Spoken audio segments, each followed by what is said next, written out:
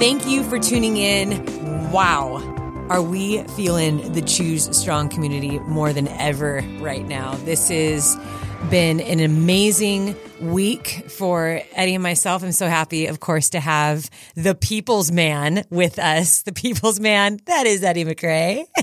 You just threw me off. You didn't say, welcome to the Choose Strong podcast. I didn't know we started. Well, I'm pretty sure that if people have already pushed play, they know they're listening to the Choose Strong podcast. So true. Yeah, I'm just giving my audience the benefit of the doubt. They are a brilliant bunch of people.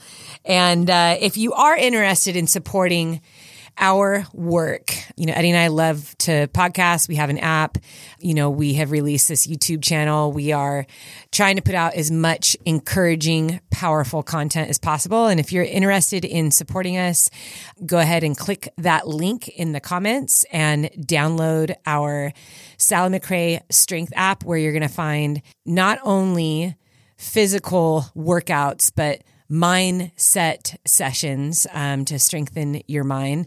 And then all of the workouts and training plans that are in there, I do take quite a bit of time to detail both in direction, instruction, and in videos for you. So stuff is being uploaded every single week in that app. But I just want to thank you personally. If you are already in that app, know that it supports Eddie and I tremendously, and it encourages us to see you guys in there. It's right now one of the best ways to support what we do.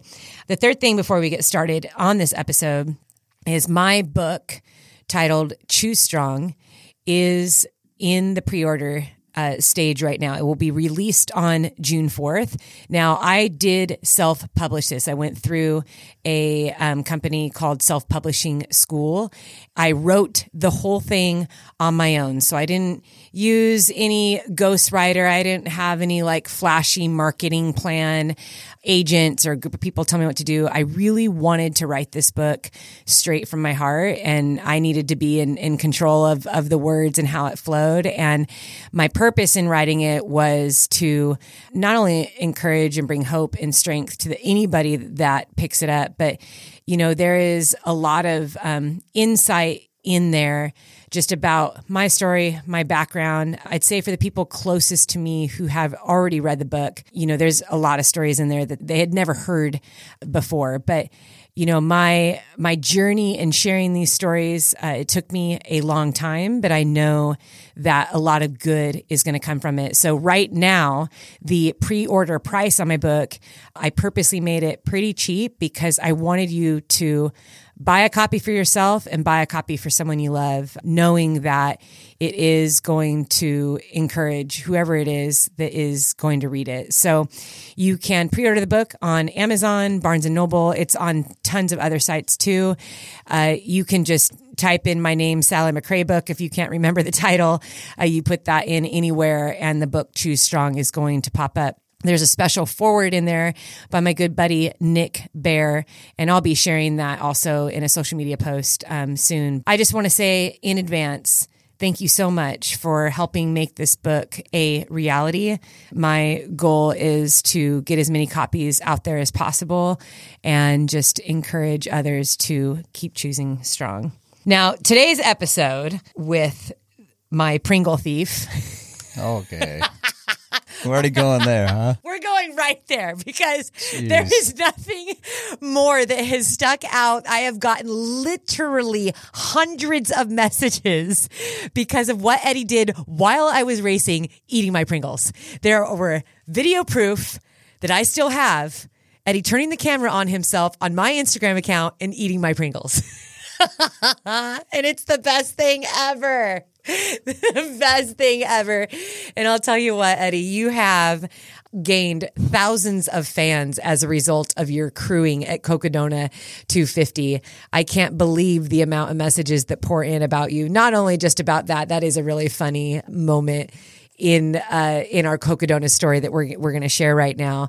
But I'll tell you what, the support that people have for you and the way that people relate to you is really powerful, because I know that not everyone that listens to our podcast is even interested in running, which is my hope. Like, this is not just a running podcast. This is a podcast about life. And we hope that whenever we talk about running, that you can apply it to your life. But I think that what people are learning about you, Ed, someone who normally shies away from social media and any attention whatsoever, is just how dang relatable you are. You are real. And I think that when you share about, your crewing, the way that you have so selflessly supported me over the years, there's a lot of people who listen who are in that same spot. You don't have to be a runner or enjoy the ultra scene in order to help and crew other people to their dreams or even be a part of their race. It really is a team effort. And that's something that Eddie and I love to convey. But Ed, it has been so fun this past week hearing these stories and messages from other people that were following you and what you were sharing and how grateful they were because of it. So I hope that you are feeling the love. Feeling the love. I just wish that they were sour cream and onion. If I can change one thing about it. Our really good friends. So we have like this group of like 7 couples that we graduated from Biola with. We're basically family. We all got married in the same year. We all started having kids at the same time. And one of them is the Kalmas, Kyle and Natalie Kalma. They're basically our brothers and sisters, but like we saw them last night. Our buddy Jamie Alexander released a film called Roll With It. So we got a whole big group of us together and we went and saw Roll With It. So shout out to Jamie. But we met up with like 20 people. Kyle and Natalie had bought Eddie and wrapped a pack of Pringles. True friends right there. It was the best thing ever. So we go walking up to the group last night and Natalie comes running at us with these Pringles and I lost it. I was laughing so hard. And she gave me yellow flowers. Yeah. So sweet. And Natalie fashion, she's such a giver. Yeah, it's been a fun week. I think that you and I are still kind of coming. I feel like we're still reliving it. I feel like we're still like in it because we're talking about it so much. I mean, we've gotten a lot of interview requests. We're doing some articles and some media right now on it. There's a film being made. Make sure you follow Drew Darby and Tyler McCain. I will put their accounts in the show notes too. They are currently working on the film, which will be released in just a short couple weeks. They are working around the clock to get it out quickly. And they sent us the film trailer yesterday. Mm-hmm. Pretty awesome. It made me cry. Mm-hmm. It was very moving. So yeah, I feel like we are still in the middle of the race to a degree. It's not like we've moved on from it. We're recovering. We're trying to play catch up, but we're also having a lot of fun sharing about that journey because it was essentially a 3.5 day race, the longest that we've ever done, and we experienced a lot of new things and a lot of very intense moments. And so we wanted just to take this time to break down the race for you, our listeners, in hopes of, one, bringing you awesome entertainment. So if you are running, well done. Or if you're at the gym lifting, heck yeah. If you're making dinner, you're driving in your car, whatever it is that you are doing, we want to say thank you so much for joining us. We really care about you being in our community, and it means so much that you push play each time and support us. And man, we're feeling this community grow. It's so important to have community, and what a great community to be a part of, a community that chooses strong and supports one another in each other's journey, no matter what it is, whether it's in athletics, just in everyday life and relationships and career. We're really stoked that you're here with us. So what we have planned for this podcast is we are going to take you through race week all the way to the finish line. And we're going to share with you guys some stories, some insight on mental fortitude, on organization, on pushing through pain, on grace and healing and recovery. Yeah, everything in between. Yeah. Well, before, let's, how are you feeling? How are you feeling here? A couple days removed from that epic finish. That is the most loaded question of 2023. That is a loaded question, yeah. And I almost said 2022, so. So there's a little glimpse. All right, let's break it down then. Mm-hmm. What have you been eating since the finish line?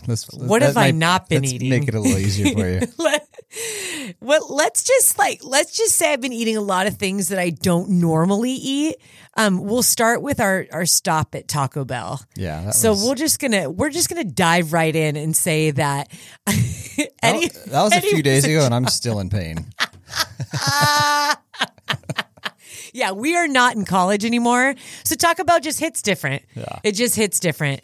But here's what I did learn. Well, and we went to Taco Bell. You went big. I was gluttonous. I went to the bathroom and I said, you get me like a taco. I ordered 18 things. Came back. I was like, I'm not lying. 18 items. Some other people joining us? We didn't order drinks and my bill was $30. Yeah, that was $30 at Taco Bell is a lot of food. I think I myself probably ate 10 items. Mm-hmm. There may have been a couple things I wasn't able to get to, but here's the thing.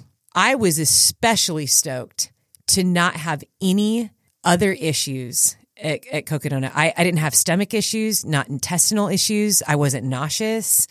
I may have had like literally minutes of nausea, whether that was because I just had this brief tiredness or we came into altitude or like maybe I needed to eat something and it had been a while. But like I never even I don't remember being like, oh my gosh, my stomach, or I can't get through this. Like the only thing that bothered me, which we'll get to later, was my feet. And when I finished the race, looking back, like my main goal was to eat nonstop because I knew that my body would be constantly breaking down, that I was pushing myself and needing this energy.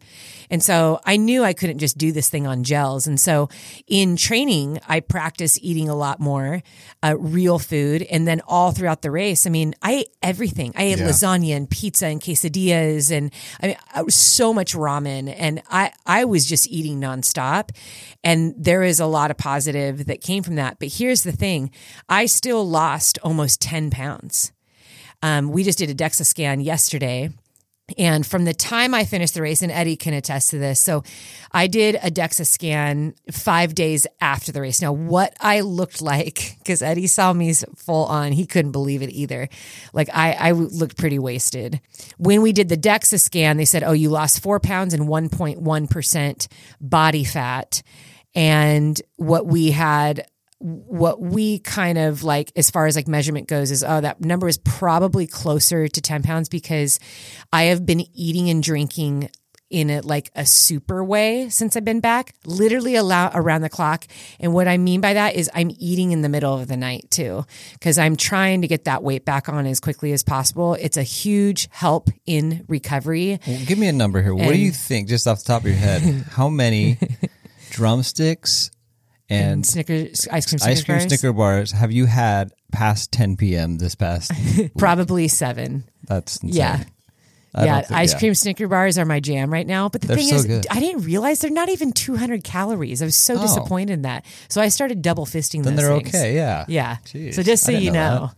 If you're someone that you like to splurge on ice cream every single night, but maybe it's not a good idea to have like 600 calories of it every night, dude, have a ice cream Snickers bar. Yeah. I'm all about dessert. Like I will never do anything that says, sorry, you got to cut out dessert for the rest of your life. Nope. I'm not a huge dessert guy, but don't take joy out of my life. Those are money. Don't take joy out. You're not a huge dessert guy. Whatever. You definitely like a little sweets. Yeah, but I can take it or leave it. You guys, drumsticks. If you want to make the man happy, ice cream drumsticks. Yeah, but I'm saying like I can take it or leave it. But you give me like a drumstick or a Snickers bar. Like, all right. He's never resisting that. Anyways, back to you putting on weight this past week. Yes, so I put on some weight this last week as a result of eating nonstop. So I think what we kind of gathered was like, it was probably closer to, 8, maybe almost 10 pounds. Yeah. And some of that, I mean, you have to account for it's almost impossible to not be dehydrated. Yeah. So you're losing water weight, you're losing, other stuff. So that's naturally going to come back after a couple of days. But I kind of do wish that we had a scale with us, but we haven't had a scale in the house in years. I can't remember the last time we've had a scale. So I love tracking weight, all of that calculation, but I just tend to do it in a more professional way. So I don't get on a scale every morning, but I like to do it throughout my training. So I go to these places like getting a DEXA scan where it's very specific. And I try to keep the healthiest, strongest mindset about it. I think it's good to know what our weight is and our body fat is and our muscle mass and our bone mineral count, because the goal is just to be strong. Those measurements say nothing about the value in who you are as a human being. They just allow you to be the strongest and best version of yourself. So, if you know that you have really high visceral fat, which is going to contribute to certain diseases, all right, that's my goal. Like I'm going to work on that. I want to feel better. I want to be healthier. That has nothing to do with the value of who you are as a person. And, I grew up in a home where that was a huge challenge. I have 3 sisters and a mom that was on a diet constantly. So, as a little girl growing up and seeing that, it's really easy to have kind of a morphed view of what it is to be valued and pretty and healthy and strong. And so I love being able to use this journey, love being able to use my training journey and to be completely open and raw and candid with you, my listeners, about it. And I want to just express in the strongest, healthiest way possible that, the way that I look at my body, the way I train my body is because I want to be the best that I can be. But when I think about who I am as a human being and the value of Sally McRae, it's not because of how I look or how much muscle or how much weight I have. I think it's about so much more. And I really hope that you see yourself that way too. It's so important that you see your values so much greater than that. So it's been, as we have started on the recovery journey, I'm having to assess myself from head to toe right now. The biggest focus, literally to your toe. The biggest focus is my feet. Yes, that's where I was going. I was literally going there. I think it's on the minute. I'd say on the minute, every minute. Since I finished, that I'm getting a message or a comment about how are your feet doing, which is when you post those nasty pictures of your foot falling off, of course. When you have gangrene and flesh-eating bacteria all over your feet, people are going to be shocked. Yeah, I think my pictures even got flagged. Yeah, they did. And I'm the kind of person that's very easily nauseated by anything I have so many friends that are nurses and doctors and surgeons. It's almost comical. And I could never go into that field because I think I would just cry or pass out every single day. I can't stand needles, the sight of blood, and I genuinely can't stand watching other people be in pain because of a physical ailment. It just at my core is very hard for me. But it's just so funny that I'm oh yeah, check out my foot. It's so disgusting. So gross. But right now, today, I want to convey to you, I had 10 pretty serious, I'd call them flesh wounds because they were beyond blisters. Mm-hmm. The heels were the worst. My right heel was especially bad to the point of numbness. It's coming back. The feeling around that foot is coming back each day. I think your nerve endings, I think they grow an inch a month or something like that. They're constantly regenerating. So I don't doubt that it's going to take probably a solid month before I have 100% feeling in that area of my foot. So my feet aren't numb, but I have certain spots on my foot that are pretty numb still. And I knew that. I think when I was running and pushing through the discomfort, I kept telling myself dude, this isn't rhabdo. And I would never tell somebody to push through rhabdo. I mean, that you can drop dead because of that. If you do, I didn't have bones sticking out through my skin. My organs weren't in trouble. I wasn't urinating blood everywhere. Those are things that, we do need to listen to intense signs of our body. For me, this was skin. And I think sometimes we as individuals, and there's no one person that can say yes or no, or you shouldn't do this or do that. When it comes to pushing through pain, we all have different thresholds and we all have a different relationship with pain. And for me, I hope that you read my book. I started out as a very young girl dealing with physical pain, emotional pain. And I think that, in some ways there is a layer that has been built in me where I understand my thresholds and I understand, okay, I can endure this. We're going to be okay if we keep pushing here. But then there's just other things that I'm like, if my leg was broken or if I had rhabdo, no, like that's foolish, because I love what I do. I love this journey. I love opportunities to be able to push myself. But I think that it comes down to an individual decision that we have to make when we're pushing forward. And there's a lot of variables that go into that, but we can kind of tackle into that later on. Yeah.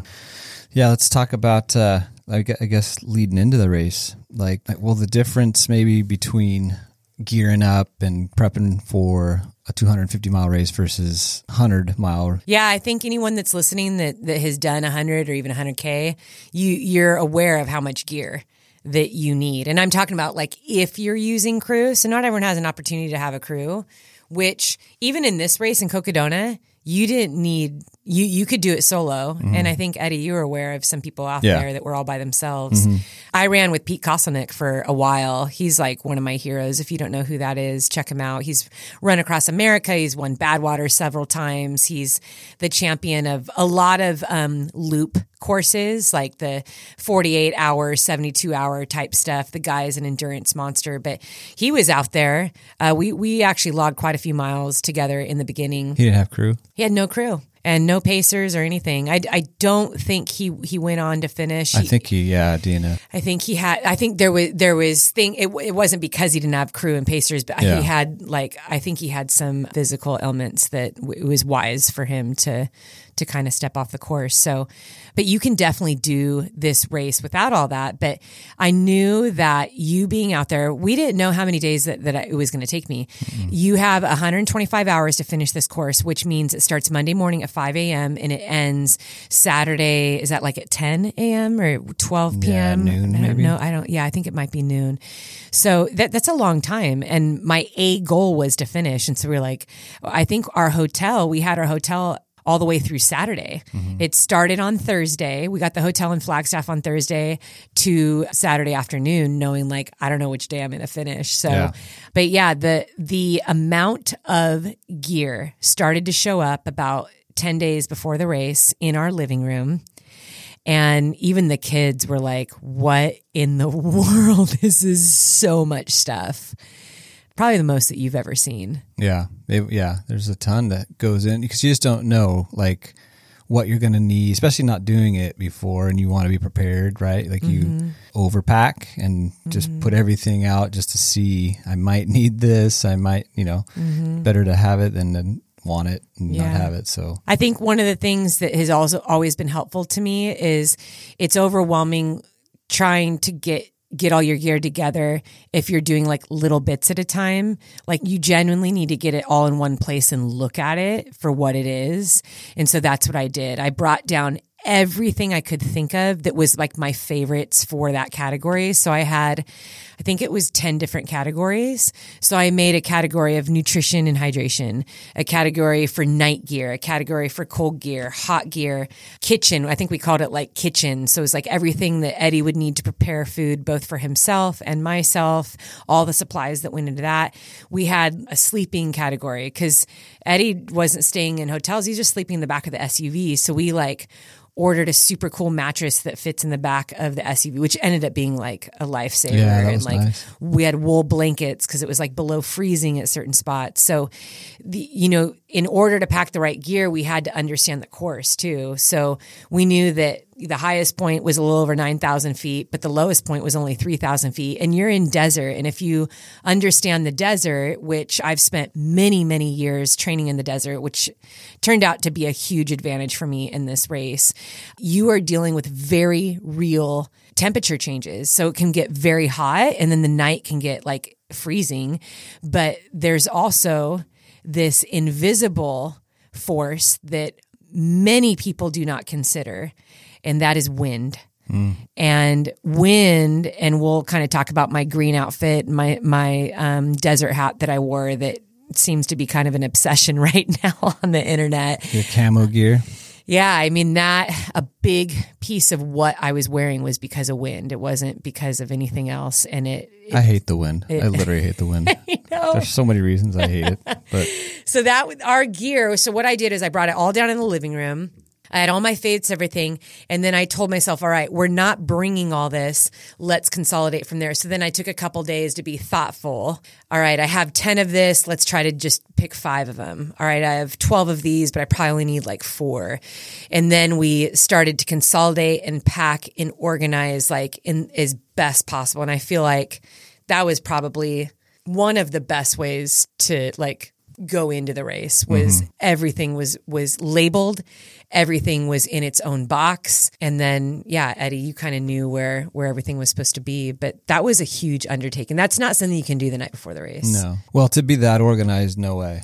You can't. Like, you have to go through it like systematically and be thoughtful of what you're putting in what box. And I think it was super helpful for me because, you know, you're coming into these aid stations and you're needing something specific. And me having a couple bins in the back that are organized, and I'm, especially when you're tired and you haven't slept in 2 days and you're like, I want my, you know, wind hat and my green like shirt. I'm like, oh, okay, well, it's in here somewhere. I'm like super tired. And so having it, you know, organized and knowing exactly what it is was very helpful for me. We had my clothes organized into large Ziplocs and labeled. So it'd be like long sleeves, shorts, very long helpful. tights. Like it just, I knew that after several days, if you throw all the clothes in one box, you're constantly digging. It's frustrating for everyone, right? So I felt like whenever I needed something, you had it in like 20 seconds. Yeah, because the organization was super helpful. Yeah, that was really good. Yeah. So that was race week. And then, you know, we're here in Southern California, so it was just a drive for us. Yep. We were really grateful to not have to rent a car, which car rentals right now are just off the chain. And so we were able just to take the drive out to Arizona. We had a prom that kind of thwarted our schedule. Happily, though, this was not like, oh my gosh, what a pain, what a chore. This was like, I was so stoked. Our daughter got asked to prom, and it was her first one. And I'll tell you what, there's very, if you are a parent or a guardian, you understand that there are only a handful of firsts for your kids that they will never have again. And prom is one of them. And even, I know there's a lot of people that never even went to their own prom. It's a really special event here in the United States. In high school, typically the junior and senior year that you are in secondary school, that's what you do, and it's formal. It's everyone gets dressed up. The boys wear suits and the girls wear long dresses. And so Mackenzie got asked. Well, we had originally planned on leaving for Arizona. I think it was early Saturday morning or Friday night. Even I actually think it was Friday night because we got the hotel for Friday through Monday. Yeah, well, no, because we were going to go to Mackenzie's race, and then we were going to leave after that's that, right. So, yes, and then so it was Saturday prom was, morning. Yeah. So Mackenzie had a race on Friday night, and then Saturday was her prom. So we thought, you know what, we're just going to leave on Sunday. So we arrived, which was your birthday. It was my It was a big weekend. That's right. You spent 5.5 hours driving to Arizona on your birthday. I did. And Eddie was so sweet to surprise me. He had all of my closest girlfriends send a birthday video message to me. And then he made like this 10-minute. It's a birthday / good luck / some tips on how to run a successful 250-mile race. He had all my friends who don't run give me tips on how to run a 200. And it was the best thing ever. It was so good. But that was like an incredibly special birthday gift. So all my best girlfriends, Best part about it, I didn't have to spend any money. Right? It was like the best gift ever. Whatever. I got into the car and Eddie had a balloon and a whole gift with treats in the car waiting for me. Eddie's always been very thoughtful about my birthday. Speaking of, where's that popcorn? Did you have any of it? I love it. So then we arrive. We arrived literally right when packet pickup was and check-in. Mm-hmm. And we met up with Drew and Tyler, who, they're there to capture the whole thing. So we went to packet pickup, which was at the start line. It was outside. And immediately, I don't even think I was out of the car yet. And people driving by like stopped their car, hopped out, said hello. We were taking pictures. I mean, there's so many amazing people that we met. And I kept telling Eddie, I'm like, the 200-mile community is freaking amazing. Yeah. Like so friendly. I don't think that any booth or table that we went to, we didn't have a conversation with somebody that was just so kind and so nice. So like true. We made so many friends. And I've heard this before. I heard this in especially the lead up to the race. Different people would tell me, they're like, dude, the 200-mile community is a very, very special community. And I get it now that I've done it. I'm like, oh, it's because it's like the most intense event for several days. And whether you're crewing it, you're spending all of this time with these like amazing people crewing right alongside you, or you're just like journeying through this massive course with runners, and everyone is feeling it. Everyone is in this extreme situation, and you're right there with them. So even up until today, I've been getting messages every day from the guy. I ran with guys the entire time. I think I only ran with there was just one female that I ran with the entire time. And it was just in the beginning.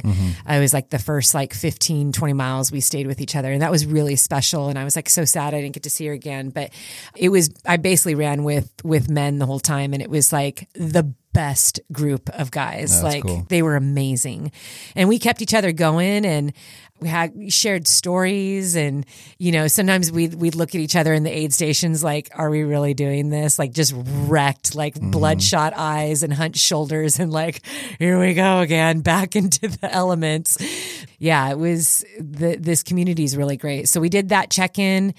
We did 2 drop bags, which, by the way, did we ever find my second drop bag? No. Oh man.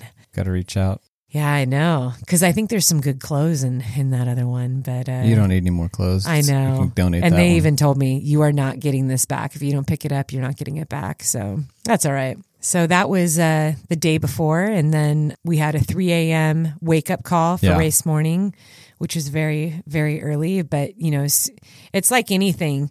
You arrive at that start line, and the energy is electric. And I walked up to get my spot tracker, and this really sweet woman walks up to me and says, can I help you? She was a volunteer. And I was like, yeah, and told her my name. And she comes back over with the spot tracker, and I notice her hat. It says, I'm here to meet Sally McRae. And I was like, what? So I got a picture with her.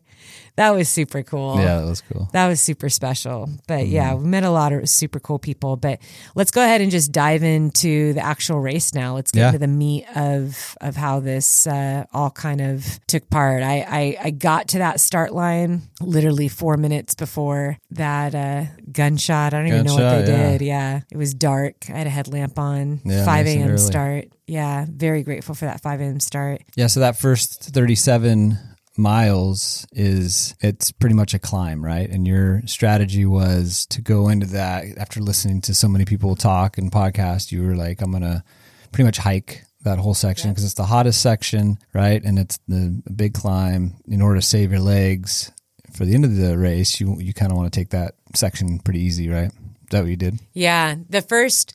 Here's what I was conveyed to me about that section. First 37 miles, 10,000 feet of climbing, fully exposed, hottest point in the race. What I learned in research, articles, podcasts, interviews was that for many runners, the first 60 miles can determine the rest of your race. So whether you will struggle, for some people it could even mean a DNF, not running it wisely and with respect for what it is that you're doing out there in that first part of the course can have some negative effect on you. So I took that to heart. I took that very seriously. And in my mind, I was expecting this grueling type of climbing. I was expecting it to be ferociously hot. And I think it was just because everyone that I had talked to that talked about it was just so negative. No one ever said, oh, that was my favorite part, or that part was cool, or oh, it wasn't that bad. It was like, dude, that part sucked. That was so hard. It was very difficult. So knowing that, I kept that at the forefront of my training, and I did a couple very intense type workouts to make that section easy in my mind. So I did some training weekends that I believed were much harder than that first section. So one of them was, and we have some pretty stellar mountains here in Southern California. One of them is Mount Wilson. It's a great mountain to train on if you race internationally.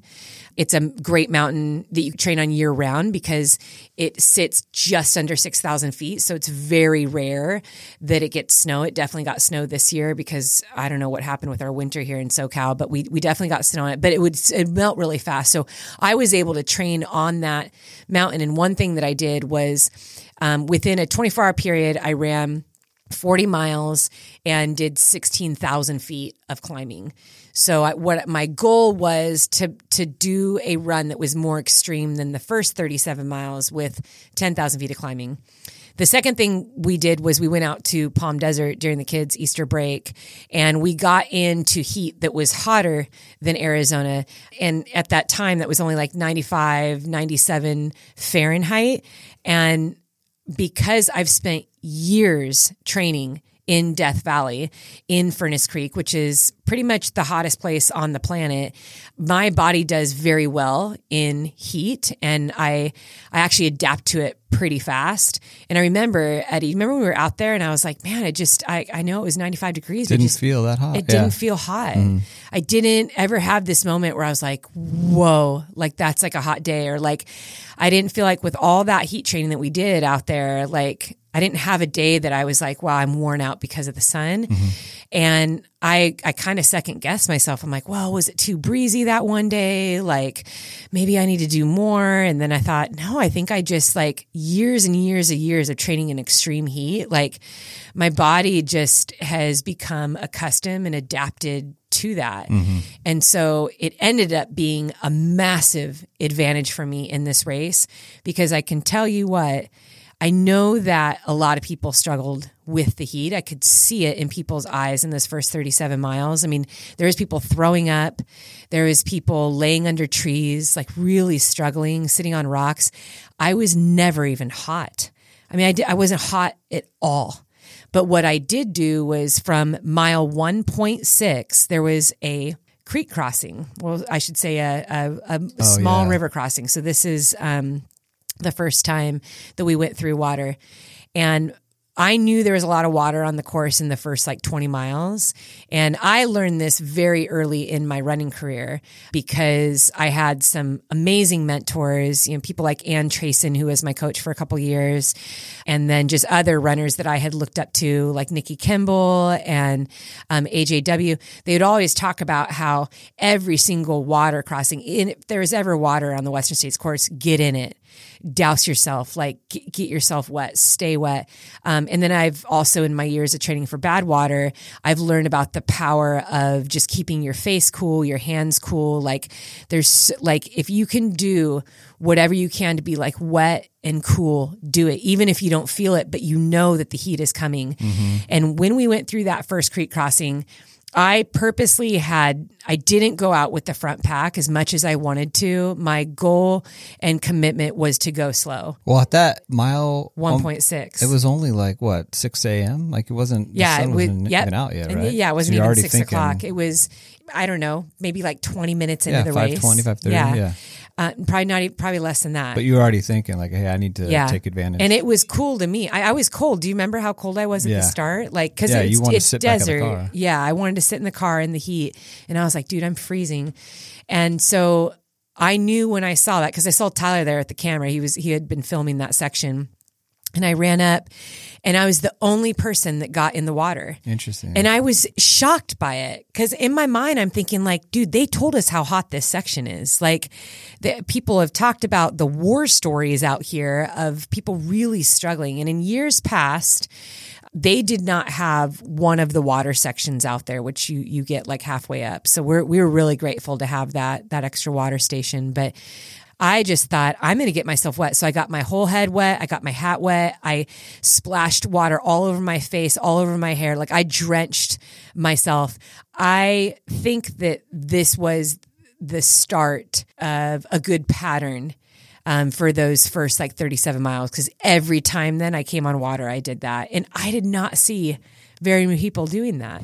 So I want to encourage those of you listening that if you're going into heat, if you're running into heat, even though it's not hot yet, what you're doing is you're allowing your body to not hit its hot point yet. So you're kind of like elongating that point. You're pushing it out before everyone else, where, you know, maybe someone next to you is going to get hot like 10, 15 minutes earlier than you are, because you're still wet and cool from the water that's on you. Now, the other positive thing is if there is wind in the air, if there's any type of breeze, that's another huge positive. So if your hair is wet, your face is wet, and then there's like a breeze hitting you, you are staying so cool. So I kept doing that every time there was water. I kept doing that. So I think that really, really helped. And the trail too, as exposed as it is, if you pay attention, a lot of times there's a line of shade somewhere. And so it's really important that you find the line of shade and you stay in that. And that was another thing too that I noticed. Yeah. Cause I was running with a pretty solid group of guys, and there's the guys that stayed in the shade and the ones that just didn't pay attention. They'd run on the other side of the trail. And I'm thinking like, dude, like, it's such an advantage to get out of that heat, get out of the direct sunlight, stay in the shade. Even if it's just hitting your legs, it's hitting your feet, the elements and exposure over time, they break you down. It isn't even that you're running and your body's getting tired from running. It's that constant beating from the sun or the constant beating from the wind that starts to like suck you dry, both like in dehydration, but just in energy. And believe it or not, mentally, you without even thinking are like, man, I just want to break from this. And I don't know if you guys listening have ever sat like at a baseball game or at maybe at a sporting event, and you're like sitting with like the sun in your face, or like maybe it's windy out or like it's sprinkling. There's a point where you say to yourself, gosh, man, I just want to get out of this. Like, let's just get out of the wind. Let's get out of the sun. Like you have this natural tendency to want to protect your body from the elements. And so, you know, I started the race with a long sleeve white t-shirt and then this sun hat, which I will give the link because so many people have been asking about it. It's just one that I ordered on Amazon, but it has a face covering on it, which is very, very breathable, but it covers up my cheeks, my face, and I had huge sunglasses. My goal was to keep my mouth and my nose and my eyes covered because one, I knew that after several days of sun exposure, my lips would get very chapped. I knew that the wind would dehydrate me, and you get dehydrated very quick in your eyes, in your nose, and in the back of your throat, especially if there's gusts of wind. So that shield over my mouth allowed me to endure the massive gusts of wind that were coming directly at my face. And it didn't hit me as hard, and it didn't hit me as directly. And I was able to breathe better too. Cause I don't know if you've ever run in wind before. When it's coming at you really hard, it almost feels like it takes your breath away because you're trying to balance out this massive gust of air that's coming into you. And so you start panting, and sometimes you can start breathing a little bit harder because you're trying to adjust to the wind coming in your face. So I'd say that like 60-70% of the race, I wore that thing over my face. Like you didn't see my face. Yeah. And because I never struggled with the heat in the night and even during the day when I transferred into like that green suit I was wearing, it was a full on shield. I mean, I never overheated in that thing. I never felt like, oh my gosh, I'm hot. And if I did, I would just take it off and wrap it around my waist and then I'd slip it back on. So the first 37 miles were about taking care of my body. The other thing that I did not use on this course that I thought I would use because everyone made a big deal about it was poles. I carried my poles in my pack. I never ever took those out. And I think that became a very positive thing. And I'm a huge fan of poles. For listeners, I have used them many times in races. So this is not putting it down. Poles are not a sign of weakness. They can save you and your race. I know they did it at the True Storm Project last year when my quads completely blew out. It was the only way I could get down the mountain because the poles acted like a second set of legs. So huge fan of poles. Lecky is my pole sponsor. But this course, those first 37 miles, I did not think that you needed poles. I did not think that it was as treacherous of climbing as it was said to be. And a part of that is because I trained for that. I trained for harder terrain, for more exposed terrain, for more relentless climb, so that on race day, it didn't overtake me. And I think that we all have that opportunity to do that, whether you're training for a 5K or a half marathon or your first 50K. Look at the course profile. The description and everything is there for you for a reason. It's mind-blowing to me how many times I'm in a race and people aren't prepared, or they just say, wow, this is way harder. Like, I didn't think it would be like this. This is ridiculous. This is miserable. And I think, well, if you signed up for the race, you had every opportunity to prepare. And we got so many updates from the race director, like all throughout. They came in forms of emails, in YouTube meetings, and they would say over and over and over again about that first 37 miles. They talked about the climbing. They talked about the need to carry 4 liters of water and the exposure and how difficult it is. They talked about the history of runners who have struggled in that section. And so I think for us, if we go into a race as students and we are respectful of what is before us, we have the opportunity to train harder than what the course is actually going to be. And that's just going to set your mind up mentally too, so that you can approach those climbs, you can approach that weather and say to yourself confidently, I trained for this. I knew it was going to be a challenge. I am ready for this. I look back on my training, I see I climbed over 100,000 feet in preparation for the 39,000 feet or 40,000 feet that was in Cocodona. And I think that is something that will always be signature to my training. Train harder than what the actual race day is going to be. And there was a training run that you could have signed up and gone and actually ran that section, right? So thinking back, because you weren't able to, if you were able to have done that like a month ago or 2 months ago, whenever it was, do you think you would have, going into the race, all right, I do know that section now, it's not as hard as I thought, or, would you think you would have done anything differently kind of on race day? I think that maybe I would have rethought my feet because it was like 7 or 8 miles in that I started to slip around in my shoes, and I started to notice that my feet were going to be an issue. And I'm speculating. I shared this on social media. I'm speculating that I had, grabbed a pair of socks that weren't washed, that looked exactly like socks that I had been using in my training. I'm kind of hyper intentional about testing my gear. I literally wear my race uniform on multiple long runs before I race. Like, it's so that it's a no-brainer. It's not like, gee, I hope these shorts work out, or I hope these shoes are good. There was nothing new that I tried out on race day. I think that sometimes it's gear and nutrition many times that can really wreck your race. And so I don't know if maybe I had been on the training run, if having seen the course would have made me choose different socks or shoes or what. But the problem is that I have run on every continent all over the world in every single weather system. I've run through snow. I've run through races, have multiple massive river crossings. I've run up volcanoes and through jungles. I've run on the hottest pavement on the planet.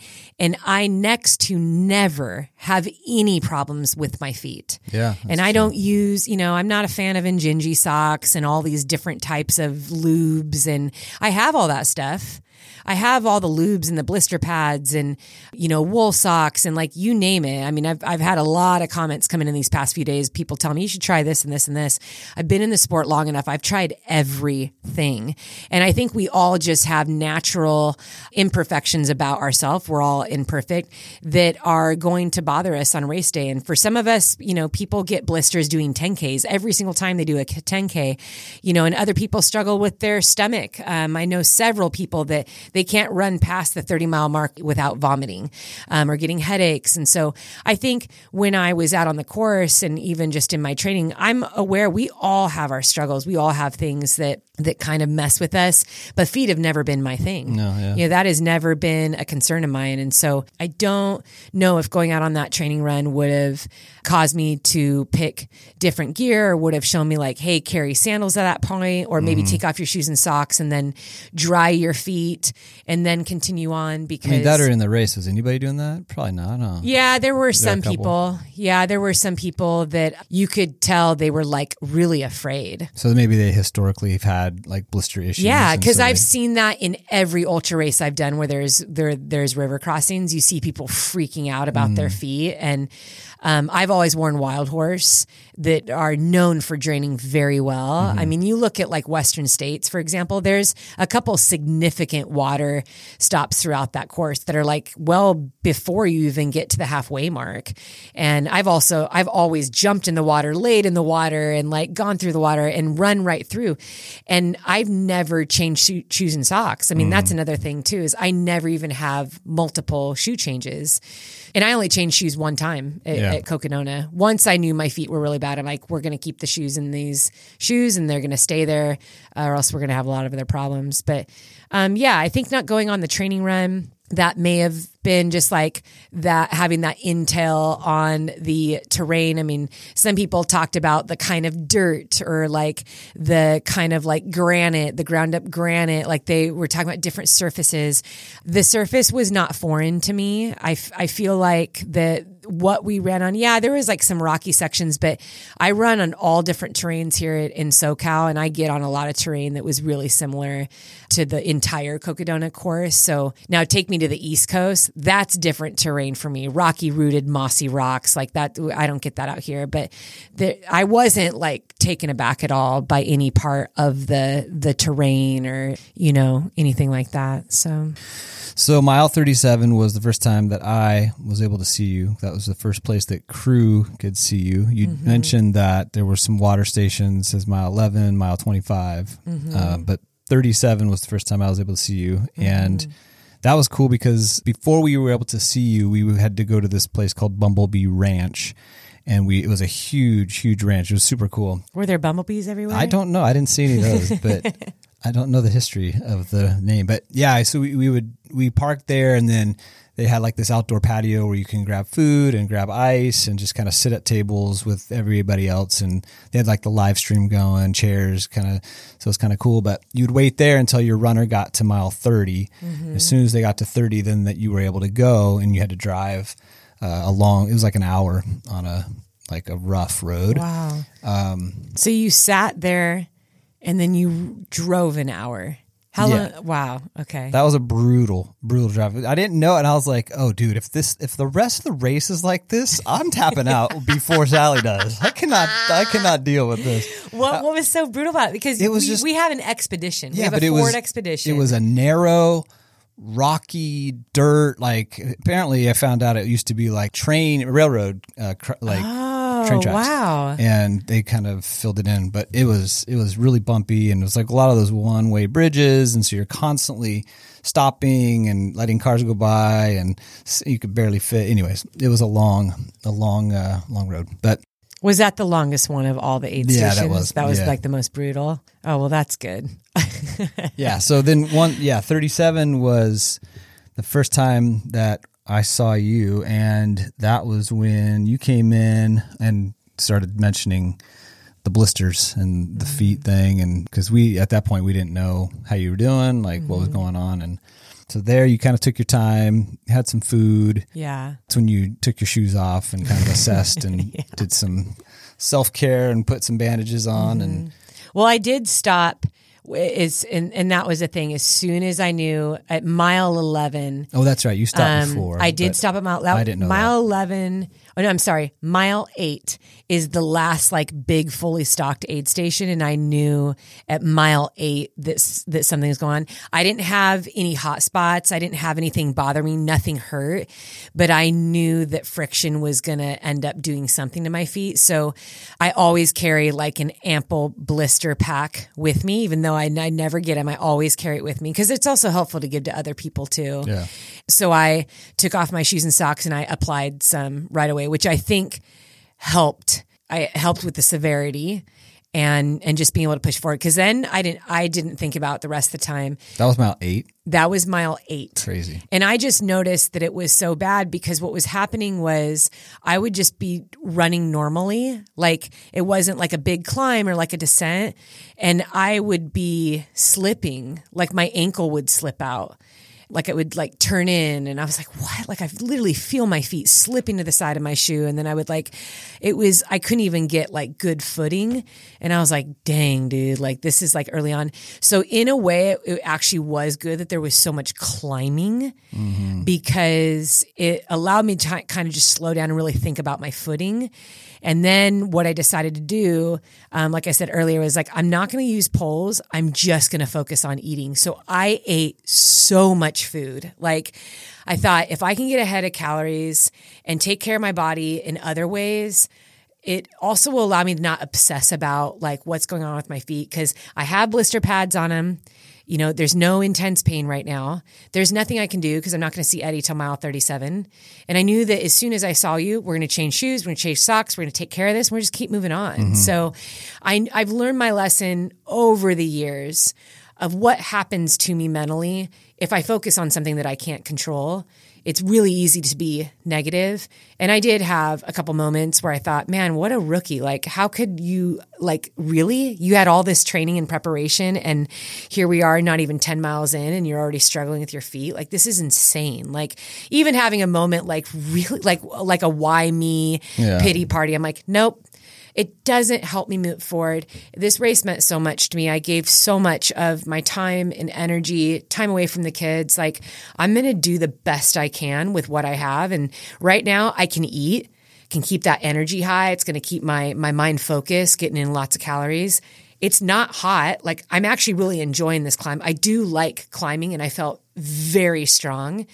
And I had committed to not racing. So I knew I was more in like the chase pack area, pretty far behind the leaders, but I was okay with that, knowing we had so much race ahead of us. And one of my C goal, so my A goal was to finish. B goal was just to learn as many lessons as possible. I really wanted to like enjoy the experience and just learn all I could about strategy. But C goal was to get on the podium. I think if any time I'm going to say I'm going to give 110%. I don't know where that'll land me. It might land me on the podium. It might land me in last place. And so I definitely, I didn't have this mindset of like, oh, I'm just going to go jog and have a Coke and have a good time. Like, I'm going to give my best, but my best right now is being patient. So I knew that the closer I got to Crown King, I was so grateful to finally see your face, but I was nervous. As soon as I got in there, the live feed was on me. I'm a big believer in no matter how intense or painful a situation is, like our reactions are very powerful. And it wasn't a negative thing. Like I was so, like I put the camera on me. Like I love it. Like I knew. Really? You do? Yeah. Oh, interesting. I wanted to be able to say hi to people because so many people back home, friends, family said that they were going to be watching the live feed. So I was like, oh, I'm going to wave and like say hi, and hopefully people can connect with me in that moment, and I'm going to get some energy from that. And so that was actually awesome. But the live feed stayed on me pretty much the entire time I was in the aid station. And you know, the way that I am just on a personal level is I do not like pity.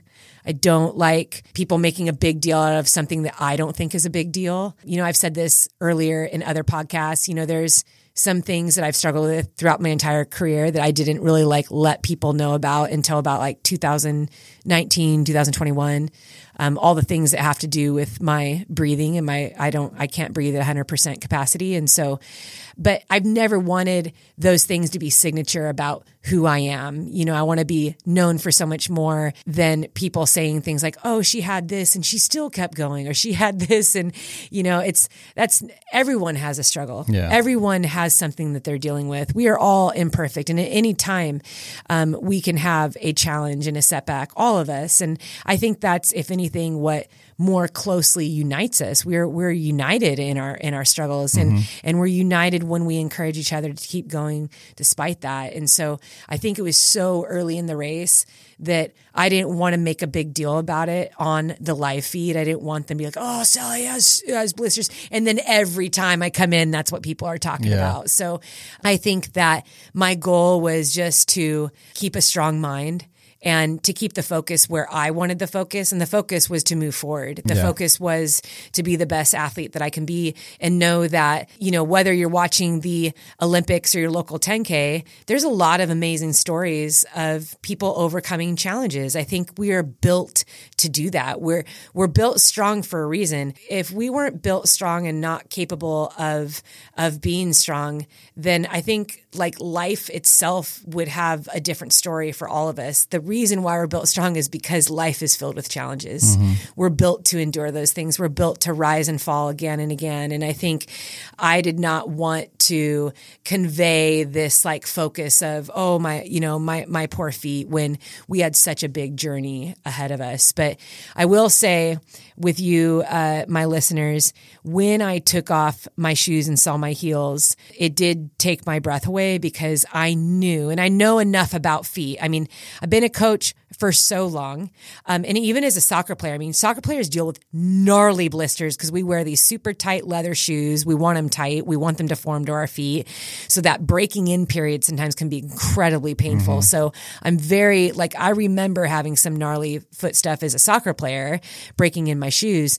But I knew in that moment what was ahead for me, because I thought, well, they're not getting better. They will only get worse. And I knew there was a massive river crossing further down the road. And I thought, I can't think about that right now. I need to do everything I can to get the feet comfortable and to kind of take the pressure off. They were already kind of swollen. So the first layer of skin on both heels was gone. It was literally hanging off of the back of my heels. And I had a blister pad over both of those, but it had like shifted and moved. So what I did was very quickly put on some lube, some more blister pads, and then taped up over that. So they were taped up pretty good with like Leuko tape, put on brand new socks. And then I went to put on another pair of Wild Horse shoes, and they didn't fit. And that was like, whoa, that was like the first time in my life my shoes haven't fit, but my heels were already swollen. So I grabbed the Zagamas. Now the Zagamas are the same size as my Wild Horse, but the Zagamas are a tiny bit roomier. And that's pretty normal with shoes within the same brand, because the last might be different. That's a shoe term, but like the last and the way the shoe is shaped is just a tiny bit different. And it was just enough that my foot was very comfortable in the Zagama. So that's why I kept the Zagama Nike Trail shoe on and put on my pack and continued out of the aid station. And that first mile was very difficult for me. I think I hit, like once I said goodbye, all happy to you guys, I knew I'm not going to see you guys for 34 miles. I knew I would eventually be running into the night. I was all alone as I left that aid station. There was no one behind me. There was no one ahead of me. There was a couple times I didn't even know if I was going the right way, because you're literally just kind of walking through this little secluded mountain town. And I had the map downloaded on my watch. So I'm kind of watching this little dot. I'm going the right way. But I had a moment where I just went kind of dark, and it was just every negative thought just overtook me. And it was everything from, you're moving so slow, you think your feet hurt bad now, just wait in an hour. You really think you can run another. I mean, I still had over 210 miles to go. And so I started getting really negative. And I don't know what it was. I don't know if it was because at this point I'd hit the ponderosa pines, which pine trees just like overwhelm my soul. I mean, I don't feel anywhere more at home than I do when I'm in pine trees. Some of my favorite memories of my life are with my mom in the forests up in Lake Arrowhead area as a little girl. She loved the mountains. And I think that's probably why I love the mountains so much too. This breeze started to pick up and I started going up like this really big climb, and I just had like a moment. It's like this brief moment. And I know you can identify with this, where you know you need to make a choice. And the best thing you can do is to make the choice quickly and in the strongest way possible. So it's very much the epitome of choosing strong. So what is the stronger mindset? Well, the stronger mindset is to choose what is going to uplift you and strengthen you, and not choose what's going to beat you down, because our mistakes aren't meant to belittle us and devalue us. Our mistakes that we make, because we're human, they teach us lessons, and they beckon us to be better, and they beckon us to keep going. And I think that I had that moment out there on the trail, mile 39, all by myself, that I just told myself, you know what? No one dragged me to this start line. I get to do this.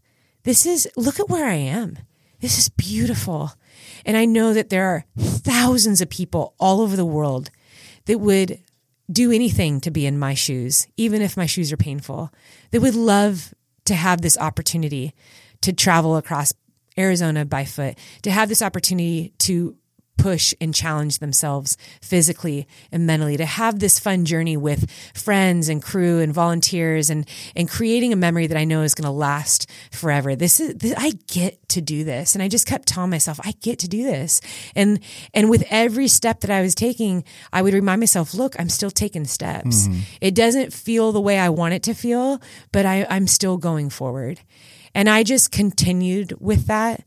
Every time that negative thoughts came in my mind, I would replace them with positivity and remind myself, like, my bone's not broken.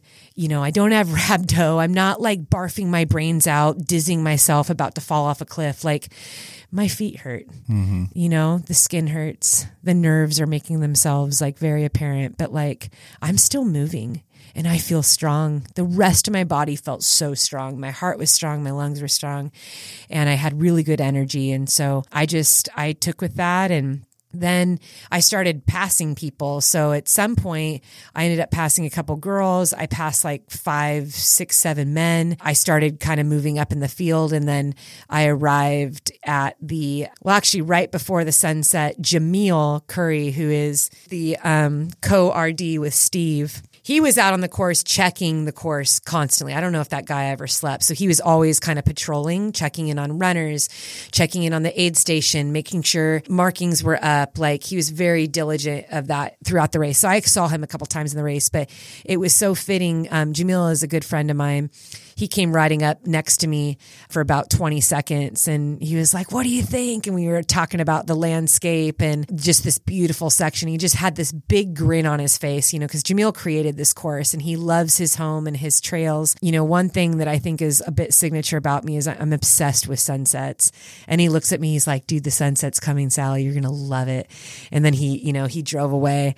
And yeah, within minutes, like, the sky started changing to these purples and sherbert, and it was so beautiful, and the wind really started picking up at that moment too. So I was totally bundled up head to toe, and I'm just watching the sunset, and I thought, this is going to be a beautiful journey. It's going to be painful, but it's going to be more beautiful. And that carried me into the next aid station, Camp Kippa, which I did a post about. This was very much like, if you've read the Odyssey, sirens calling to me, because after doing, I think what ends up happening is you do a third of the climbing in the entire race in the first 60 miles. So the first 60 miles of the course is like probably the most grueling as far as like terrain, elements, heat, and climbing. So surprisingly, I couldn't believe how tired I was by, you know, I think this was like mile 63 or 64. And my goal was to get 80 miles in the first day. I wanted to get at least 80 miles in and build on that. So I was so tired coming to that aid station. And I remember running in, and there was a couple girls coming out. One of them, when she saw me, was kind of stunned to see me and started picking up the pace. And I thought, dude, it is way too early to race, like whatever. And I then asked him, well, is this a sleep station? And the guy pointed over to these 3 giant, quiet, very peaceful, dark cabins. And I had a moment again where I was like, all I want to do is go in there and just sleep. But I had a goal, and I really wanted to stick to that goal. And I knew I was trying to figure out like the sleep schedule, how to sleep, when to sleep, but I knew it wasn't now. Like it wasn't yet, especially because it wasn't even like, I don't even think it was even 10 o'clock yet. Mm-hmm. So it's not like even my sleep cycle, like my internal clock was struggling. I wasn't like in a really bad state. I was just tired.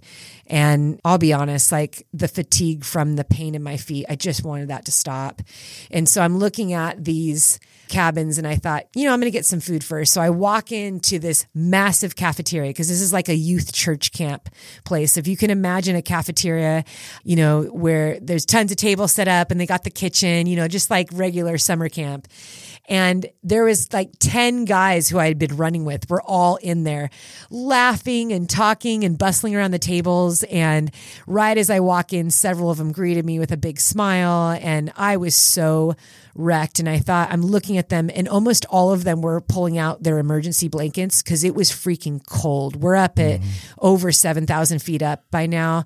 The temperature is dropped, and all these guys are pulling their emergency blankets out and making them into jackets. And so I started giggling, and I thought, you know what? Like, they're tired like me. They are cold like me. And then I asked them, what's the next section like? And a couple of them were like, dude, it's a descent, Sally. It'll be quick. Come on, let's go. And there is just something in that camaraderie in those moments that completely enlivened me and shifted my perspective. And I thought, you know what? I can get my emergency blanket out too. I can run with these guys. Like, yeah, like I can, and I love downhill. Even if I'm tired, I can run downhill really well. And you don't expend as much energy going downhill. You expend 1.5% times more energy going up. But I thought, I'm going to throw on my thermal blanket, drink some coffee. I had some ramen, ate some other food, and I went back out into the night with these guys. And they were all laughing too, because if you guys have ever finished a race, for those of you that like to do running races, those big blankets they give you, those cellophane blankets that are like the swishy blankets, they're so loud, right? Like overwhelmingly loud. Well, the wind was ripping, and some of the guys were all joking that like, can you imagine the noise that we're all going to be making running in these blankets? And we were running with each other, and you couldn't even hear what the other person was saying. That's how loud it was. Like, it was hilarious. So we all went running down the mountain, freezing cold, with these blankets wrapped around us with our headlamps on. And then that was my first time seeing you, Eddie. We got to Friendly Pines Camp, about 1,500 feet below Camp Kippa. And that's where I picked up my first pacer. Yeah. Summer. Yeah. 71. So I don't know if you remember that. I don't remember a lot about coming in there, because I think I was pretty tired. You were tired. Yep. It was a smaller little aid station, and yeah, you sat down for a little bit. I think I wanted to sleep, but it was no, let's go. Come on. Yeah, you did want to sleep because you were super tired at that point, and you hadn't slept, and you sat down kind of out of it. But I think knowing that Summer was there and she was going to take you, and it kind of got you a little more fired up, that you can get to that next aid station despite being so tired. Mm-hmm. Yeah. Tell us about Summer. How did we meet Summer? Summer and Bryce. Yeah, Summer and Bryce. So Summer, man, she's a rock star pacer. She's a rock star, dude. Yeah, she was incredible woman. Super helpful. Knew the course. She's, her and Bryce run out there, part of the, I think, the Prescott running group, and really familiar with. And Bryce works for the race. Yeah, Aravaipa. He knew the course incredibly well. Yeah. So Summer is an incredible runner. Mm-hmm. I mean, just outright, she's an elite level, very powerful mountain runner, very strong. Yeah, so it's perfect to have her pick you up at that point when you're getting kind of tired, and she's ready to take you. So that was a good person to have too. Yeah. So that was mile 71. Summer's personality is very different from mine, and her overall demeanor, like when you meet her, you would think, I mean, she's silent, very quiet. Mm-hmm. But then like once we'd be running, we'd like talk the whole time, you know? So her disposition is very gentle, so peaceful. Like she just had like this calmness about her that was really powerful, especially in my very low points. I had met Summer at Jackpot Ultra, and this is just like March 4th. Yeah, so right. I'd only known her for like, I didn't know Summer existed until Jackpot Ultra. And I was running the race, and I noticed while I was running the race, all of a sudden this girl next to me with a camera on me, and I didn't know that she was even in the race. So I kind of like just started talking to her. I thought it was just this girl that wanted a picture or something. I wasn't really like sure what was going on. And then she told me it was the live feed at Jackpot Ultra. And I was like, oh, rad. And like every now and then, you know, that's a loop course. I would see her in the tent, in the media tent, and I'd wave to her and smile, and we chatted here and there. And she sent me a message after the race and said, hey, if you need any help at all at Cocodona, pacing, crewing, or anything, like let me know. I'd love to help you. And she had been out, you know, she had paced before at the race. Like she knew the course really well. And I told you, I was like, dude, it would be amazing to have her help us out. So essentially we were strangers. And then Shelby Farrell is our other pacer, and her husband, Jason, joined her. But Shelby and Summer were my main pacers. Bryce, Summer's partner, he paced me for one short section, but overall Summer and Shelby each logged 90 miles of pacing. Shelby also is a wonderful runner, very talented. Mm-hmm. And Shelby had actually raced the course back in 2021. So she knew the course, really passionate about the course.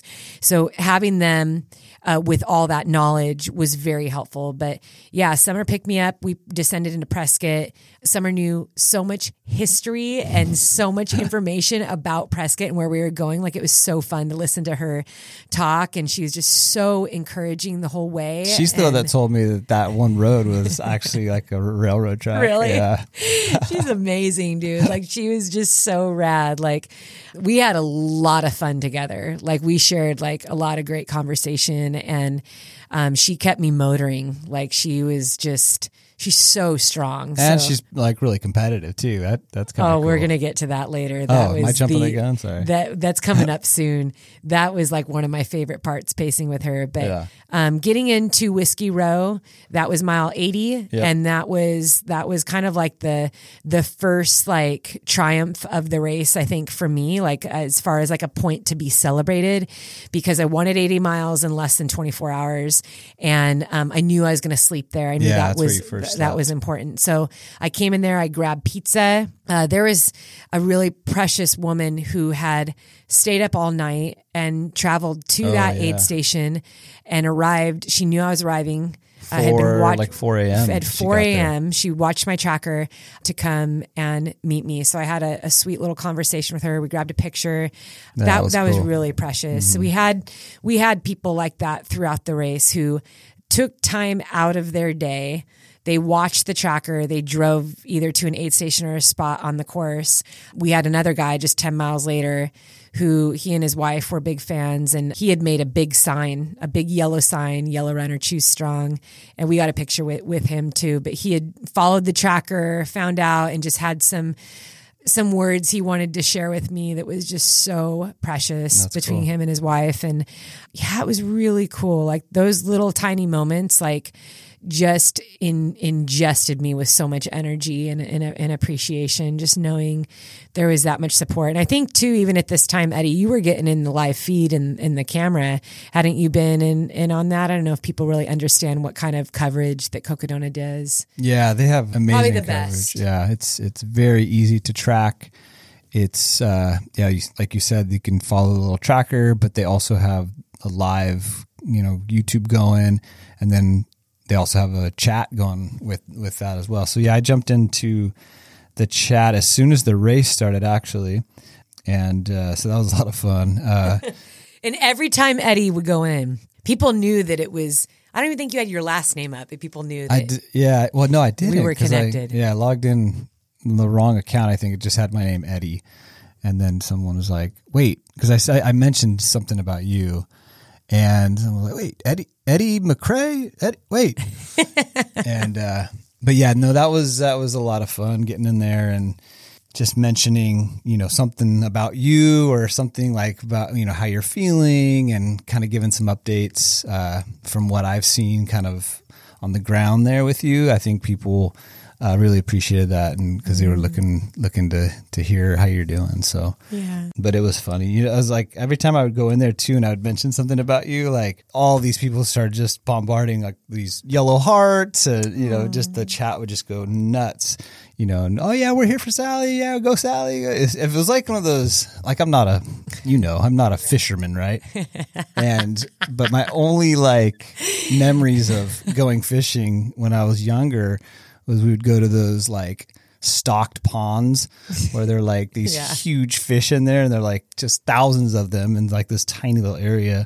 And all you have to do is kind of drop your line. And as soon as you do, all the fish like rush to the top to get that. That's what I felt like in the chat. Like it's like calm and quiet. But as soon as I drop like, hey, Sally's doing this, like all these people start like chiming in, like it was pretty fun. So I enjoyed the chat. For the people that are listening that took the time to track the race, and for those of you that sent messages, whether it was through my Instagram stories as Eddie was running that, or it was in the live feed, I can say with just a full heart that it really warmed my heart throughout the race, because Eddie, whenever I would see him, he would relay those messages. And a couple times I cried. I'm just going to be honest. You cried a lot this race. Mostly because I was in physical pain beyond what I could comprehend. But it was just, I think I was just so taken aback by the support that, it's hard sometimes with social media because you can't see people's faces and hear people's voices. And sometimes it's hard to connect with the enormity of the support and even like actually getting to that point where you believe that people genuinely care, I think about that sometimes too. And in my mind, I'm thinking, well, gosh, it's like we're out there for 3.5 days. Like that's probably super boring for people to track, or like, how can people even be interested in that, But every time I saw you, you would just like give me a wave of, this pile of messages and just the encouragement and the support that was coming through. And it really became a fuel to me. It became like very real to me. I could feel it. It was cool. Really powerful. And I want to convey that in a way that's like, that is there for everyone. Like when you're a part of a community, when you open up yourself and allow yourself to be connected with those around you, you understand there's a lot of people out there just like you, and a lot of people just like you doing the same thing and overcoming challenges as well, and reaching for big goals too. And when we do it together, the results are that much more powerful. And I think that's how we're supposed to do life. Yeah. I think we're supposed to do life together. I think we're supposed to support and encourage one another. And one of my race journal entry posts, if you're following them on Instagram right now, they will be up for always if you want to go back and look at them. But one of the things I said was the power at Camp Kippa, seeing all the guys when I came into that aid station as they're putting on their emergency blankets, and the way that they so positively encouraged me and smiled at me and really cheered me on and, helped me get out of that aid station. They like completely flipped my perspective. And I thought, if we did this in everyday life for each other, like the world would be so much more beautiful than it is. It's interesting not to like say the story as if I'm the hero or like you are though. No, so many levels. That's not the reason why I'm Pringle saying this, man.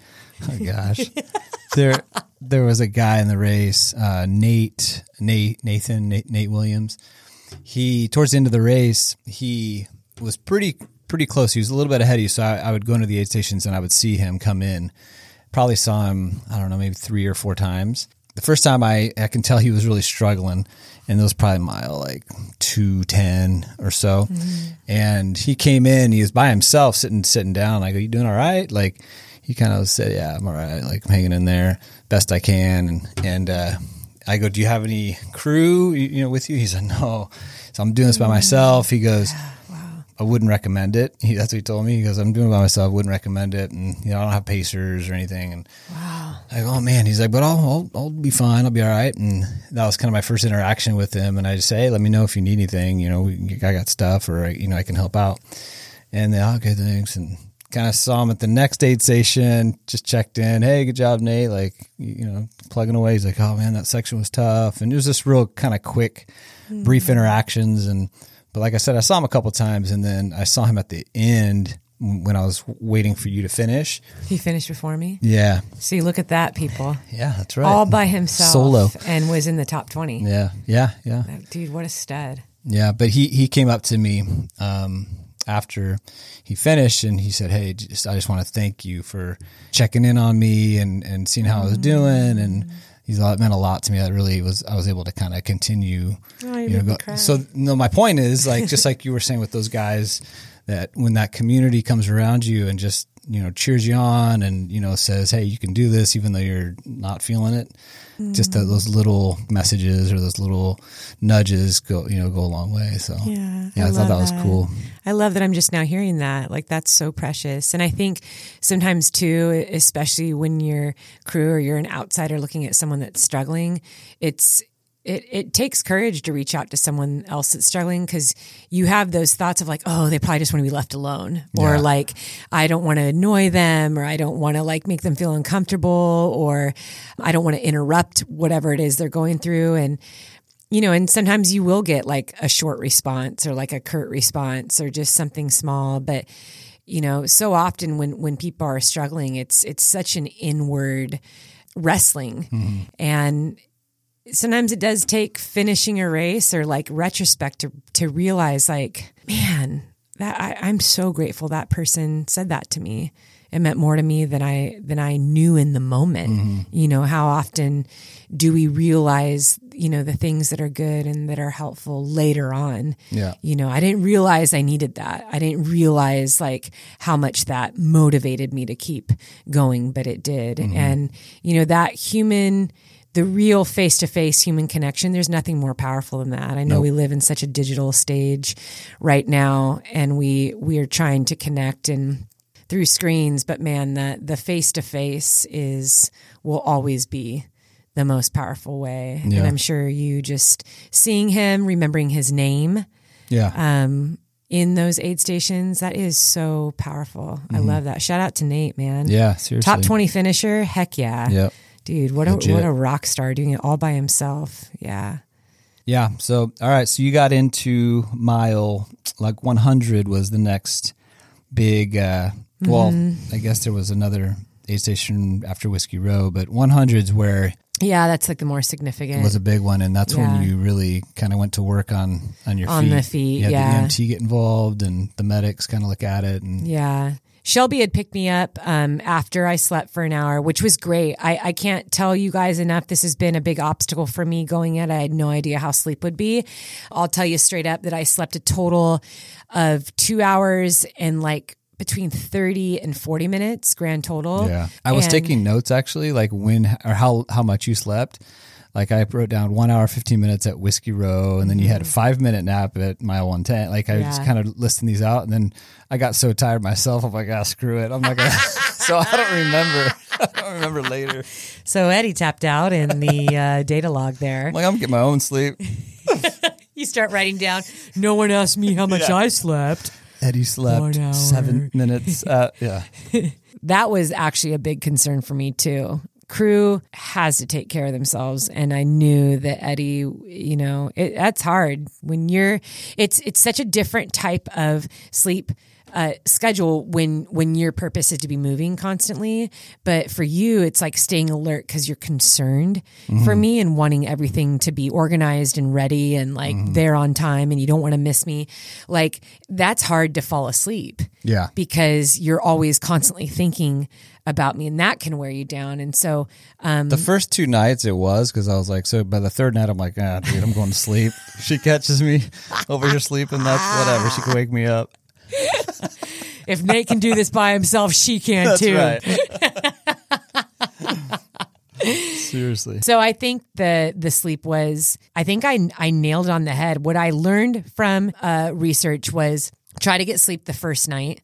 Even if you don't want it, do your best to get the first night. And then don't overlook those moments where you might just need to stop for like a dirt nap. And I think I took probably 4 of those, but they were only 7 minutes. And it's funny because I think almost all of them were with Summer. I think only had one with Shelby. I'd sit on a rock. Did you ever lay down or is this No, sitting? Yeah. I was so tired in those moments that I would sit on a rock and I would drop my head onto like my crossed arms, and I was out in less than 60 seconds. That's how I knew that I needed it. Yeah. Had it ever been that I was laying there for trying to sleep for more than 60 seconds, then I would just get up. But there was never a time that when I sat down to sleep that I didn't fall asleep immediately. Now, do you think those 7 minutes that when you got up, you're like recharged, ready to rock? Totally recharged. Yeah. I dreamed each time. Summer told Crazy. me 2 of the times I was snoring. Really? Yeah. She's like, dude, That's you were nuts. snoring like immediately. Like I was so laughing. bad for you. I know. That's when you know the sleep's bad, Yeah. right? Like you fall asleep that fast. And I dreamed every time, but it was really interesting because I told her, don't let me sleep past 7 minutes. I thought in my mind mentally, I thought 5 minutes is too short. It did like 2 minute nap, like doesn't even make any sense to me. Cause I'm like, it takes a minute just to get settled. Like it takes a minute to sit down, like get your pack kind of like in a comfortable place and like get your body comfortable and then put your head down, close your eyes, settle in. Yeah, like 5 is not there enough. You go. That's 2 minutes. That's what's like so nice about having a snooze button. It's like, 9 minutes. Like that's way better than like 3 minutes, right? 9 is like, I can get back to sleep. So I probably actually slept for 5 minutes because I just let my body settle. And then when I would wake up, I'd kind of sit there just for like a minute, like, okay, how do I feel? And there was one time that I told Summer, I need a couple more minutes. So there was only one time where I was like, that wasn't long enough. And I think I did like, okay, let me do like 5 more minutes, immediately fell asleep again. So the sleep like felt great. And I don't think I understood how sleep deprived I was until after the race when we'll talk about that later. Well, and you came into the aid stations a couple of times and said, I need to lay down for 15 minutes. Yeah. And so I'd set a timer and then wake you up and you're like, no, I need a few more minutes. Like, give me another 5, another whatever. You did that a couple of times because you knew that you needed some sleep. Well, it's one of those races too. And this is something I had to have, like, I needed to learn. Was in those moments, I'm like, I still have 80 or 90 miles to go. It was that. So 100-mile distance for me, it's like, I'm out there, I'm running 17, 18 hours. Like, I'm not thinking about sleeping. I'm just thinking about getting to the finish line. Yeah. And even if I'm tired, I'm pushing through that. Like, I don't need to sleep.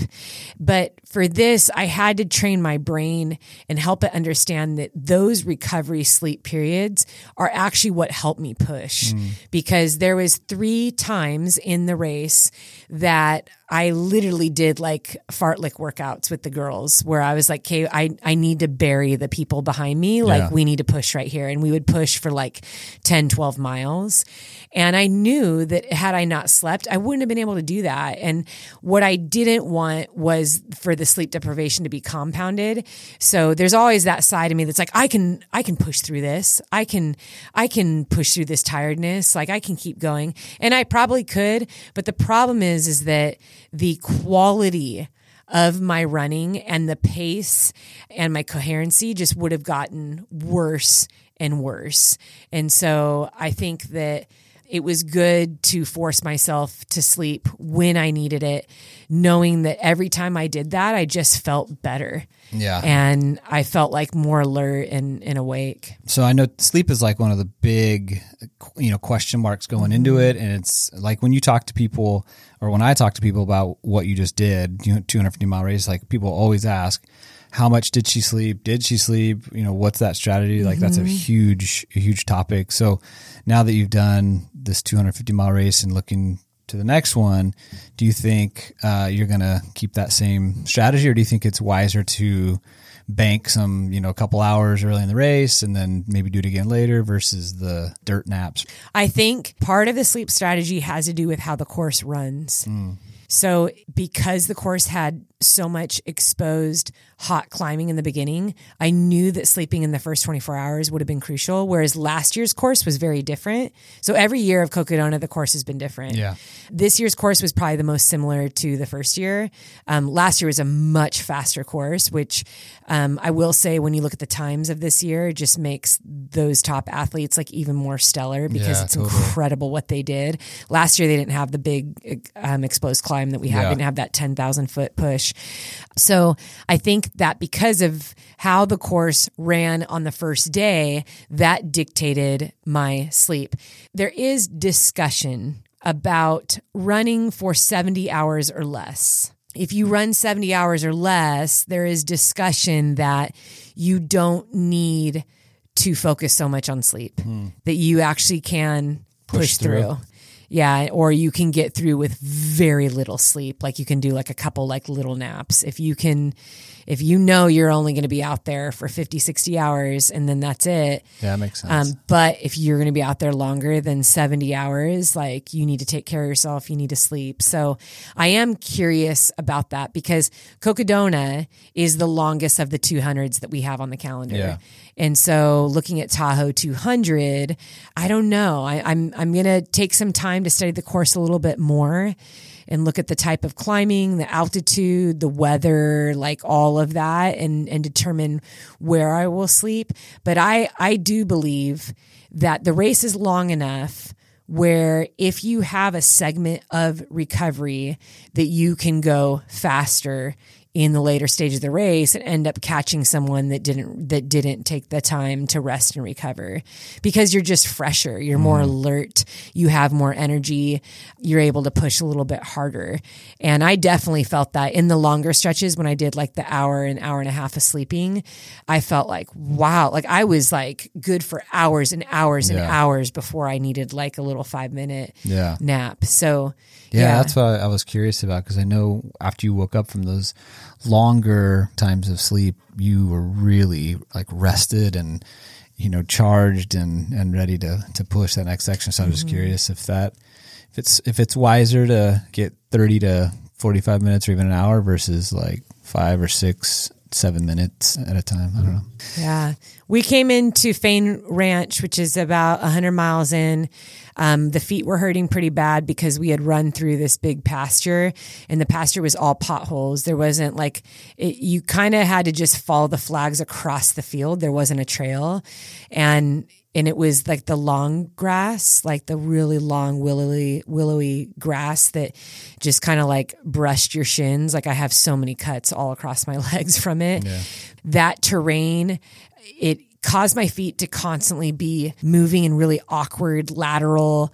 Feels really good when you have blisters. Probably. Oh my gosh. So my feet were constantly moving laterally, but then you couldn't get good footing for running because it was like so many potholes. So we did do probably more hiking on that. Like when I saw the field, I was like, stoked, dude, we're going to run across this thing. And it was like really difficult to run across. And it was like 5 miles of that. We got into the 100-mile aid station and there was fields beyond the 100-mile too. So in total, it was like 5 miles. But there was some EMTs there. And I really did not want EMTs to work on my feet. Nothing against them, but I just thought they're so thorough. Yeah. Like they take what they do very seriously, it's their job. And in my mind, I very much appreciate that outside of a race. Mm-hmm. So I knew that there would be an inner struggle on my end where I'd want to say like, hey, can you guys hurry up? Like this doesn't need to be perfect. You don't need to like assess every teeny tiny centimeter of my feet. And my feet were so bad that I knew that when they saw them that there's 2 guys working on him. Yeah. And I knew that it was a gamble. It was a gamble of they're going to disrupt my feet and maybe make them worse. I also believe that there are several different philosophies and methods on how to care for feet, and everyone is different. Some people say, oh, you have to wear Injinji socks. Other people are like Leukotape. Others are like, no, not Leukotape, only in certain situations. Some people love, squirrel's nut butter. Other people stick to Vaseline. I mean, there's so many different things that, people find their own methods and they think this is the one way to do it. And I don't think that there's a one perfect way because everyone's feet are different. Yeah. From the shape of your feet, even genetically, your type of skin and the skin elasticity. I mean, that has a big part and a reason as to why some people get blisters more than others. Yeah. You know, if you have bunions, if you have corns, if you have flat feet, if you have, you know, high arches, like your shoes are just going to be rubbing different ways on your feet. Different terrain is going to affect it. And so again, I've also very pridefully been stoked that my feet have never had these problems. And I don't like people touching my feet. So I can't remember the last time that I've even had a pedicure. I don't let people mess with my calluses. I do all my foot care by myself. And so having these EMTs handle my feet when they are in the worst state that I've ever seen in my life, it took a lot of trust. And I committed to, if I'm going to sit here, it took them 30 minutes to work on my feet, which it was a long time. Made me not happy, but at the same time I thought, well, I need it. Sometimes you need to sit and take care of yourself and slow down in order to keep on going. And so what I told myself was, this will be the last time that I take off my shoes and socks and work on my feet. This is it. So that's mile 100. That was mile 100. No more after that. Yeah. No more shoe change, no sock change from Just then on deal out with it. for the next 150 miles after the guy. And they tape me up solidly. I think Drew and Tyler will have that on the film. What they look like at mile 100 was way better than I think if they show that in the film, you'll see that they are not as ripped up yet. And in fact, I don't think I let the EMTs touch my heels. The heels were already so bad that what they did was they re-secured the bandages that I had made. Yeah. And then they reinforced them with Leukotape. I mean, they were like solid in there, which was awesome. And then they worked on all my toes because the toes were starting to get really bad. There was like several blisters. There was some bloody skin and some wearing away. I had blisters underneath calluses. And so they started to kind of get to work on all of those. I think there was one time I did take off one shoe. I could feel something move. It was in the back of the car, like around mile 120. I think I fixed like a piece of tape. Yeah. Well, you took it out because I remember grinding your Achilles with my. That's right. I had thumb. something wrong with my arch. Yeah. Was that all I did? Yeah. Sorry, your Achilles and your arch. Yeah, in the ankle. Mm-hmm. Yeah, in your ankle. But yeah, you're right. And remember, I was like, I was like probably, groaning. Yeah, that wasn't a blister. No, that was. I think forgot about that. Your foot, you're making up for maybe the blisters and putting stress on your Achilles, which affected the arch of your foot. And was I forgot about that. Yeah, but I did. Yeah, so I think the only time I ever took off the shoe was that was like mile 1. Like around 144 or something like that. I did take it off and I was overcompensating, running really awkwardly. And then the plantar tendon in my arch became so overwhelmingly tight that every rock that I came upon, I would dig my arch into it. I'd step on it and just dig and dig and dig. And then that ankle became incredibly sore. So I came in and I took off my shoe and Eddie just went to town on my arch and my ankle. And I was like groaning. Yeah, I was like, a lot of pain. Oh my gosh. Like it was like taking my breath away, but it was like hurt so good. And I just kept telling him, like, go dig in there, like get in there, loosen it up. And it was like rock solid. Yeah, it was. And you were trying to like grind in there to loosen it up. And then he started working on my ankle and it was like all the tendons and muscles around my ankles. It was like kind of the same thing. Like it's kind of like when you get a sports massage, like that deep tissue where it hurts, but it feels good. And you want him to dig in because you need him to loosen it up, but it hurts. And you did that actually at a few aid stations. That was the only time I took my shoe off. But I remember I would come in and keep my shoe on and you would dig into my heel. Yeah. Yep. And I would just like, I like tears would well up in my eyes because it just like that was all like overcompensating to try and like take the pressure off whatever it was I was feeling in the heel. But yeah, so we we continued on. We climbed a mountain. We went up to Mingus Mountain. I ate some lasagna. I rested. You had some floata. I had some floata, which was incredible. I had another little challenge. Mother Nature decided to visit me, so that wasn't fun, which also explained like some other fatigue and tightness I was struggling with. But we then descended that mountain, and I passed the 5th place female. And I was with Shelby at that time. I remember my feet were not feeling awesome, but as we descended, and Shelby's such a great runner and she's so positive, and we see that 5th place female, and I thought, let's just go have some fun. Like, I had committed to not racing until mile 150. We were not at mile 150 yet, but I told her, I was like, dude, let's just do it. So we passed her, and then Shelby and we went hard. We went hard for a couple miles, and we both committed to like, let's gap her. And so I have this little racing term that I like to use that I shared with Shelby in summer that they got a kick out of. And it's pass, gap, and bury. It's just a nice little competitive focus. If you do like to race, it's a good strategy.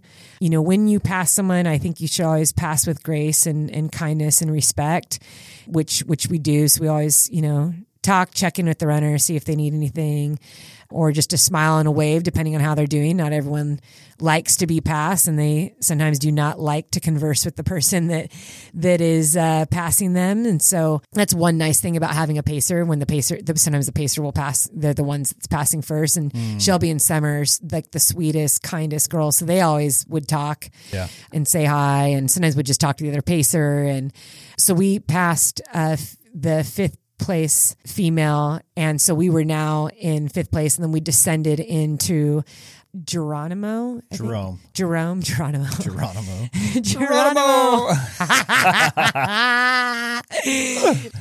And that descent into Jerome was probably one of the most painful parts of the course. It was 3 miles down of all rocks. And I am not kidding when I say there was nowhere else to run on this wide trail except on the rocks. And the rocks ranged in size from bowling balls, softballs, to golf balls. And some were sharp, some were smooth.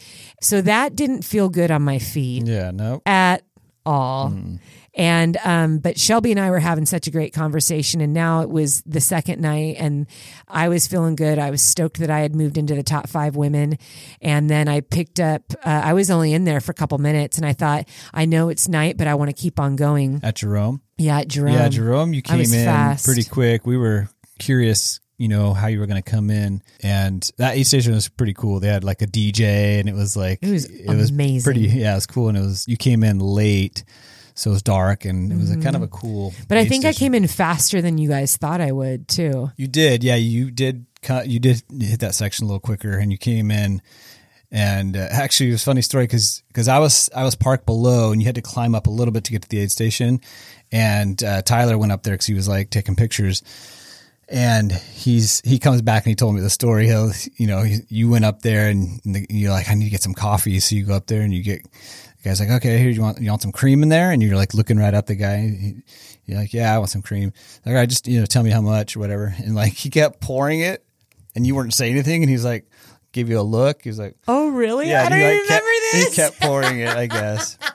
And it went all the way to the top of cream. And then he stopped and he's like, okay. And you like, were just staring at him in his eyes, didn't say anything. And then you like took it and you like started walking away and you look at it and you like realized it was like all cream. So you just like pour half of it out and you just kept walking. Tyler says you were just like out of it. So out of it. I don't even remember that at all. So it was pretty funny. That's so funny. But yeah, so you came back down. I can't remember if you even took anything. I think we changed out your bottles. I took some quesadillas at that station. Yeah. But then for us, I think I changed some bottles and then you were out, which is a bummer because Jerome was like really cool. You didn't get to see it because it was in the dark, but it was a very cool. You said little it town. reminded you of Switzerland. Yeah, very European, and it was a neat little place. And we got some food there at the Haunted Hamburger, I think that was what it's called. It's a cool little spot. So running through Arizona made me think, I could actually live in Arizona. Mm-hmm. It's cool. There were so many beautiful parts that I've never seen. I've never been to Prescott. I've never been to Sedona. I've never been to Flagstaff. And it's crazy because it's only like 4 hours from Southern California, but there is so much beauty in that place, and it gets a lot of sun. I need to live somewhere that has a lot of light. And so I really, really loved that about it. Just a really quick insight too, for our listeners. My pack was always full with a minimum of 1 liter of water. And then we did G1M and coconut water quite a bit I would carry a half liter, 2 half-liter bottles in the front. And then I did all types of sports nutrition and all types of food. So I knew that a race this long, you can't do it all on one sports. No. I wasn't going to do it all on G1M. G1M is my sponsor, and they are incredibly supportive and amazing, and they understand that about this distance. So they knew I was going to be eating all different types of food and just so many different drinks along the way, because the goal is to keep your stomach strong and happy. And one of the things that happened to me was in the earlier sections when it was super hot and exposed and dry, I was chewing on those salt stick chews, like the orange ones. Mm-hmm. I think, Salt Stick makes them. They're chewable salt tabs. Mm-hmm. The reason why I like those is because there's only 100 milligrams in salt in them. So you can kind of microdose your salt. You can eat half a tab because you really want to be careful about not having too much salt.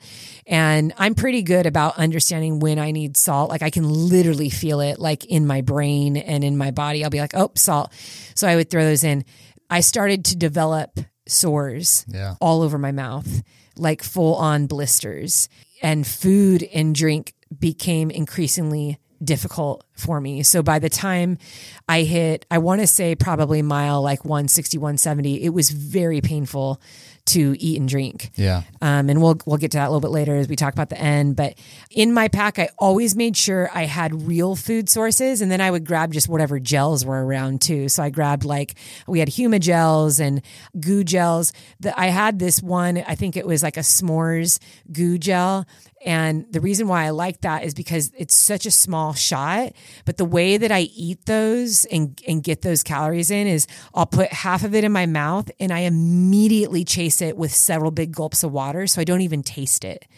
And so I was able to get in, I'd try and hyper load on calories that way. And I was even doing that with sandwiches. I'd take a bite of a sandwich and just drink back a ton of water, and the sandwich was gone. It was disintegrated, but it allowed me to stay hydrated and full of calories constantly. I can't believe how much I was eating in that race. That's what Joey Chestnut does on July 4th. Okay. All those you hot and the dogs. hot dog eating contest. Eddie loves that thing. It's so gross. And it's so funny because when I would watch the hot dog eating contest with Eddie, I'd be like, it's so gross that he dips that stuff in water. Why is he doing that? And I'll tell you what. It works, people. It works like a charm. It is amazing how much food you can get down when you put food in your mouth and you chase it with water. It's unreal.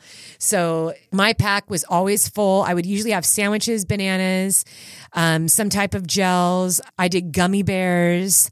And then when I would go into the aid stations, I would usually grab watermelon, and then very basic things like just a quesadilla or a cheese pizza. Ramen was my favorite. I had so much ramen, that warm water coming in at night, and just noodles are bland. Yeah. And so they're really nice on the belly, but it's high calorie. And so I got I'm high carb. And so that was really nice getting that in. Yeah. You always do really well with the ramen. In other races, right? I used to not be that way. It wasn't until the Choose Strong project that I really started eating a lot more food and really understanding. I mean, that whole project really helped me prepare for this race as a whole. Yeah, you ate so much normal, regular food this race. I was shocked. Me too. I was shocked. I was so grateful to not have any intestinal or stomach problems. Yeah, that's right. I didn't throw up. It was pretty awesome. Yeah. So Summer and I left, and within a mile or 2 miles from leaving Jerome, we came upon the fourth female. And I think at this point we were at mile 130. So we are still 20 miles out from what I had committed to, my race plan was I'm not even going to think about placement until mile 150. Well, when we had passed the fifth female, I knew sometimes you just got to grab the opportunity when it presents itself. And, we're still I was pretty far into the race already at that point. I'm like, well, I'm going to go for it and see what happens. But we came upon the fifth female and Summer, who's just so gentle and soft spoken. She's getting fired up all of a sudden. Cause I knew that, Summer races, she finishes on the podium when she races, but she just does not come off at all as this hardcore competitor. Oh yeah. Here we are now in midnight and it's coming out in Summer. She starts to pick up pace. She's like, you want to pass her? And I was like, dude, we're on a freaking climb, Summer. And she's like, I know. And I was like, okay, yeah, but she's like, I know her pacer. And it was really funny because Summer had done research on this girl's pacer because she knew that the pacer was uploading her Strava. Mm-hmm. And so she was checking at what pace they were going at. Mm-hmm. She's like, you're moving faster than her. I already know what pace they're going at. She's like, you're already moving faster than what she did in the last one. You're going to do really well right here. I was like, look at you. Okay. Yeah. So Summer had been doing research even before she would come into pace. And so we approached her on a climb. We were just about to hit the top anyway, but we were on a road section. So it was smooth. It was a bright full moon, which I love running a full moon. And I actually get energy at night. I love running at night. It's electrifying to me. There's something renewing about it. I usually run very well at night. I tend to not struggle with delirium or hallucinations. It's really rare. And so I was feeling really good and we got to the top. The exchange was very brief and we passed them. And then as soon as we passed, I looked at Summer and I said, we need to gap them immediately. I don't think anyone from this point on is going to want to be passed. And so we need to kind of send a nice little message right here that we feel great. And so we took off. We literally picked up the pace. And when I say picked up the pace in the middle of a 200-mile run, we're not sprinting, but we were moving pretty well. And what we did, and this is the strategy, is you pick up the pace for 30 seconds and then you recover for about a minute and then you pick up the pace for 30 seconds, recover, and you keep doing that. The change of pace is so short, so the effort is so short that it doesn't overtake you. It doesn't crush you, but it did help us immediately to put distance on the runner behind us. And so we did that probably 10 times. You said Summer had a different... Yeah, so Summer at this point, as we're running, Summer has this huge smile on her face. She is loving this so much. And I'm literally calling out the workout. I went into full-on coach's mode. I'm like, all right, here we go. 30 seconds on, let's go. And I think that at some point, Drew and Tyler drove by. I'm pretty sure I saw cameras at some point driving by. They were all over the course, and half the time I never knew. Me. Okay, so I think this might be in the film. It might make the film, which will make me laugh so hard because I'm thinking in my mind how fast we're going and it'll probably look like we're barely jogging. But I'm calling out the workout to Summer and she's like, this is so awesome. And she's like, wait, what do you call it again? Pass, crush, and bury? I was like, whoa, okay, crush. Summer, crush. I'm like, that's your true colors, isn't it? So I'm just dying. I'm like, that's actually the more accurate thing that you want to do. But it's pass, gap, and bury. I go, right now we're trying to gap them. It'll not crush them. Yeah. Gap them. Yeah. Let's tone it down there. I go, it's going to take us a while to bury them.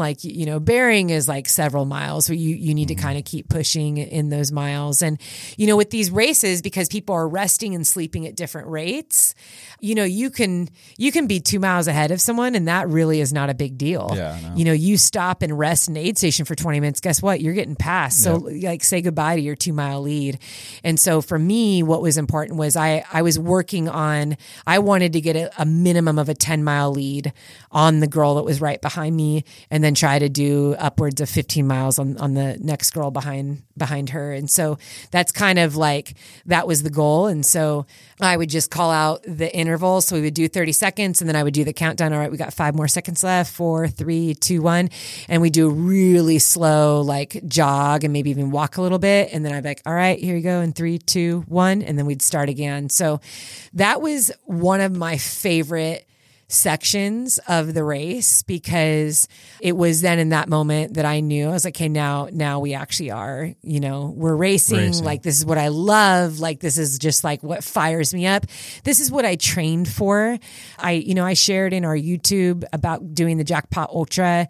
The reason why I did that was I wanted to see how well I could run on a very tired, very beaten up, well-trained body. And, I went to Jackpot Ultra with nothing. I mean, I was coming off a massive mileage, a lot of time in the gym. I was not rested at all.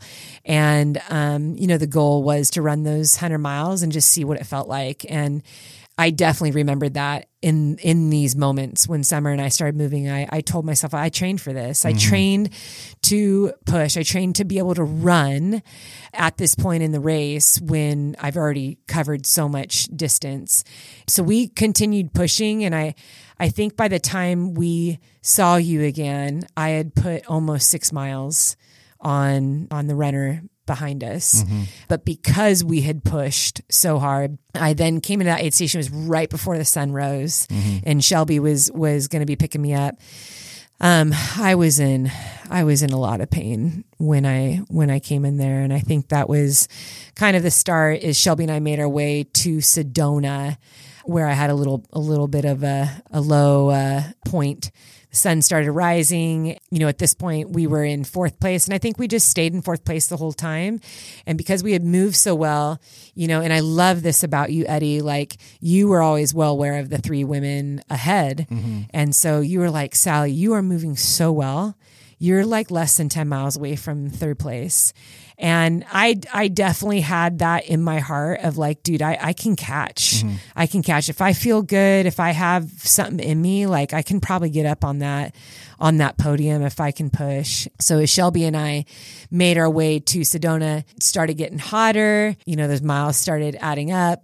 I celebrated the fact that we were now past 150 miles. I mean, it was really exciting, getting past 150 miles. But as we came into Sedona, I sat down, and I think I laid on the cot for like 10 minutes there inside. Yep. Tried to get a little bit of burger in me, some food. My feet were bad. And the live feed was on us the whole time. I do remember that as I sat in the chair. I remember seeing the Grossmans and their little kids, and we had caught up to some people that I was surprised to see actually when we got there. I was like, oh shoot, this must be a point of struggle for a lot of other runners and not just me. But I think what I was genuinely struggling with was that I knew that the river crossing was coming up. Yep. And, when you're fatigued physically, it's easy to, the brain's fatigued too. And I think at this point in the race, I was just tired of being strong. Yep. I was tired of enduring. I was tired of pushing, and I wanted the pain to stop, and there was nothing that I could do about it.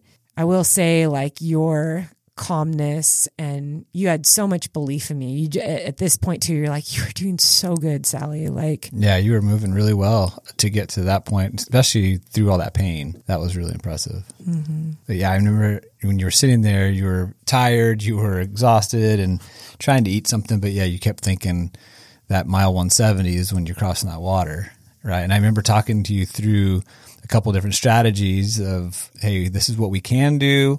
It's up to you. I know you don't want to take your shoes off, but one option is to take them off and wade through the water and dry them off and put your shoes and socks back on the other side. Or I know we talked about putting trash bags up to your like knees and kind of wading through, because the water only went up to the knees at that point, or a little higher than the knees or something like that. So there was just so many big, giant, jagged rocks, and it was so slippery. Like, you had to hold on to the rope with both hands. That's the only way you could go through. You had to just... But yeah, I think part of it was just kind of giving you some options to see where your mind space was, and like, okay, those aren't going to work, or, just to share with you just some different ways to approach what's coming up. Yeah, that part in Sedona was, well, you were pretty tired and in pain. Shelby was such a bright light. She was so excited. She loved that section.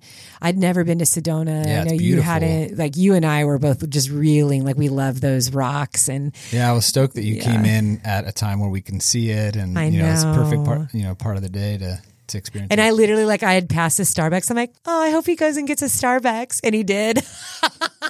I was literally trolling in the chat at that point.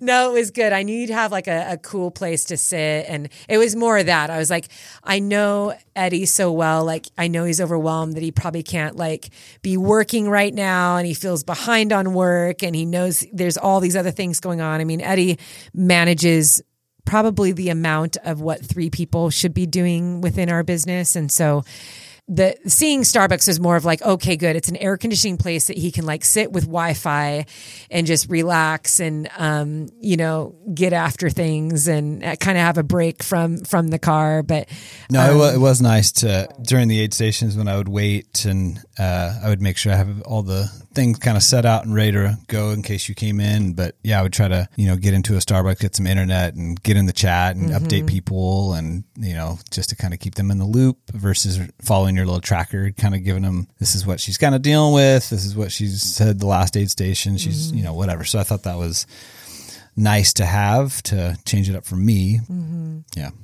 Yeah. That was that was good to see before that. But yeah, Shelby and I, we continued on, and she played some music and kept reminding me of the river crossing coming up. And, we joked about like me, like sitting on her shoulders and going across the river. And, we had some good laughs, which helped as far as like just preparing me to just, come on, stay light, stay positive. And that definitely is who Shelby is. But I stepped into that water. I slipped, like right away. Shelby went across, and then I just kind of stood there for a minute, and it was, Howie was on one side. If you guys know Howie, he's so incredible. He's the one that takes all the most amazing pictures and portraits before and after the race. He's very well known in the ultra community. So he was on one side of the river, and then Drew and Tyler were both there too. So I know this is going to make the film, but this point was probably the lowest point for me in the race, because it was just a moment of accepting that things were about to get worse when I didn't think that they could feel any worse. And all of my humanness just kind of, I'm going to start crying, just kind of like hit me. And I'm pulling myself across with this rope, and I just start crying. I had to kind of block out the visual of what was going on in my feet in that moment. And I knew that the giant climb that we had out of the water was going to just grind my feet up for good. And it did. That climb was incredibly painful. I think that having Shelby there was, a real blessing, because she tried to keep my mind off of the climb by having just we had a conversation about life. I mean, we talked about so much stuff, but she's just a bright light, and we just had conversation. But deep inside, I was really struggling, and I didn't. It's one of those things. I've had a couple races where I've kind of had to suck in some discomfort, and realizing like there's nobody that can feel what I feel. There's no one that can crawl into my body, and there's no amount of me talking about it to Shelby that's going to make it go away, or it's going to change the situation. If anything, it's just going to be me sounding like I'm complaining.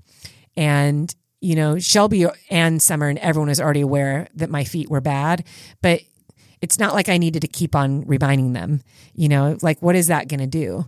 The goal is to get to the finish line, not to sit and complain about how bad my feet hurt. And again, it was going back to weighing in on what was going on. I didn't have bones sticking out of my skin. I didn't have organ failure. This was just like the nerves in my feet and the skin and these sores, and it's just getting worse, and it just made it painful.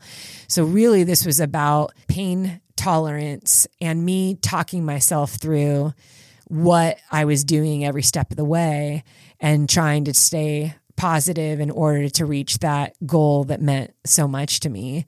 And I knew that other people out on the course were struggling with discomfort too. Everyone was at this point. Like, you're struggling with sleep deprivation, you're struggling with stomach issues, you're struggling with, intestinal issues. And, there is people out there that had blisters as well. And like, a lot of people were hurting out there. And so I think I always want to make sure to remind myself that I'm not alone in this pain, and it's not a pain to be compared. It's not like my pain's worse than yours. Like it's never that, but it's realizing like we're unified in that and we are stronger than it. And I knew that if I got my mind focused, that I could keep going. And it took me many, many miles, because by the time we made it up to you, Eddie, we climbed out of Cocodona, we made it up to you. What was that aid station called? It was called Schnebly? Yeah, Schnebly Hill.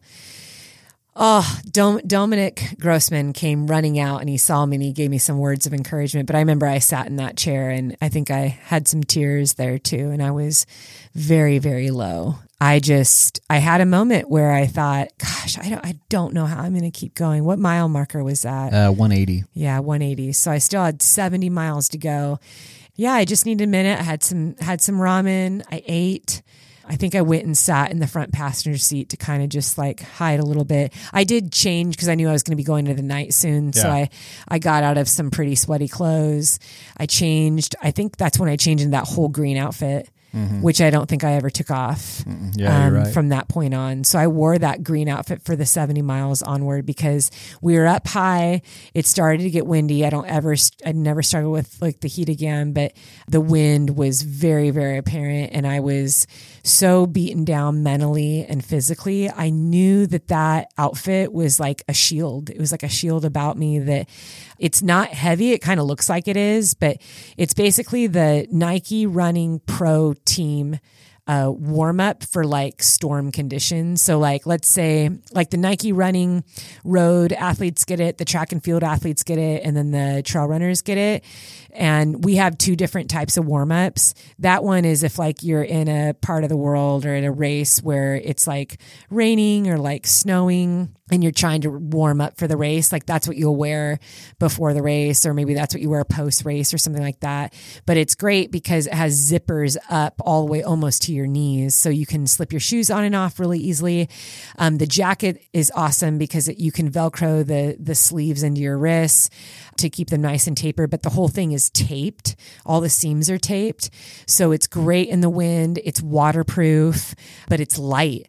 And I kept that on for the last 70 miles. And like every time those big gusts of wind would come in, like I just felt like this protection. And then I kept my sun hat on and covered up my face, my eyes. Like I just kind of went into this shell. And I'd say, I had a couple moments inside that shell that I had to work through some dark and low moments, but I had a pacer with me every step of the way that was staying positive. And from the outside, though, you look tough, right? Yeah, maybe on the inside you were struggling, but on the outside you were looking pretty tough. And look at that metaphor, right? Even like, the chat was like, "Dude, what's this green suit that she's got going on?" Like, everyone wants the green suit.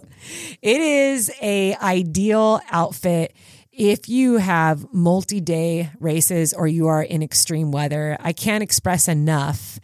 And I would say even for the people up front, I didn't see what it was that they were wearing. I did see some long sleeves and stuff like that and long tights. But overall, when you protect your skin, eyes, nose, and mouth too, from the elements, you are allowing yourself to not lose energy at a faster rate.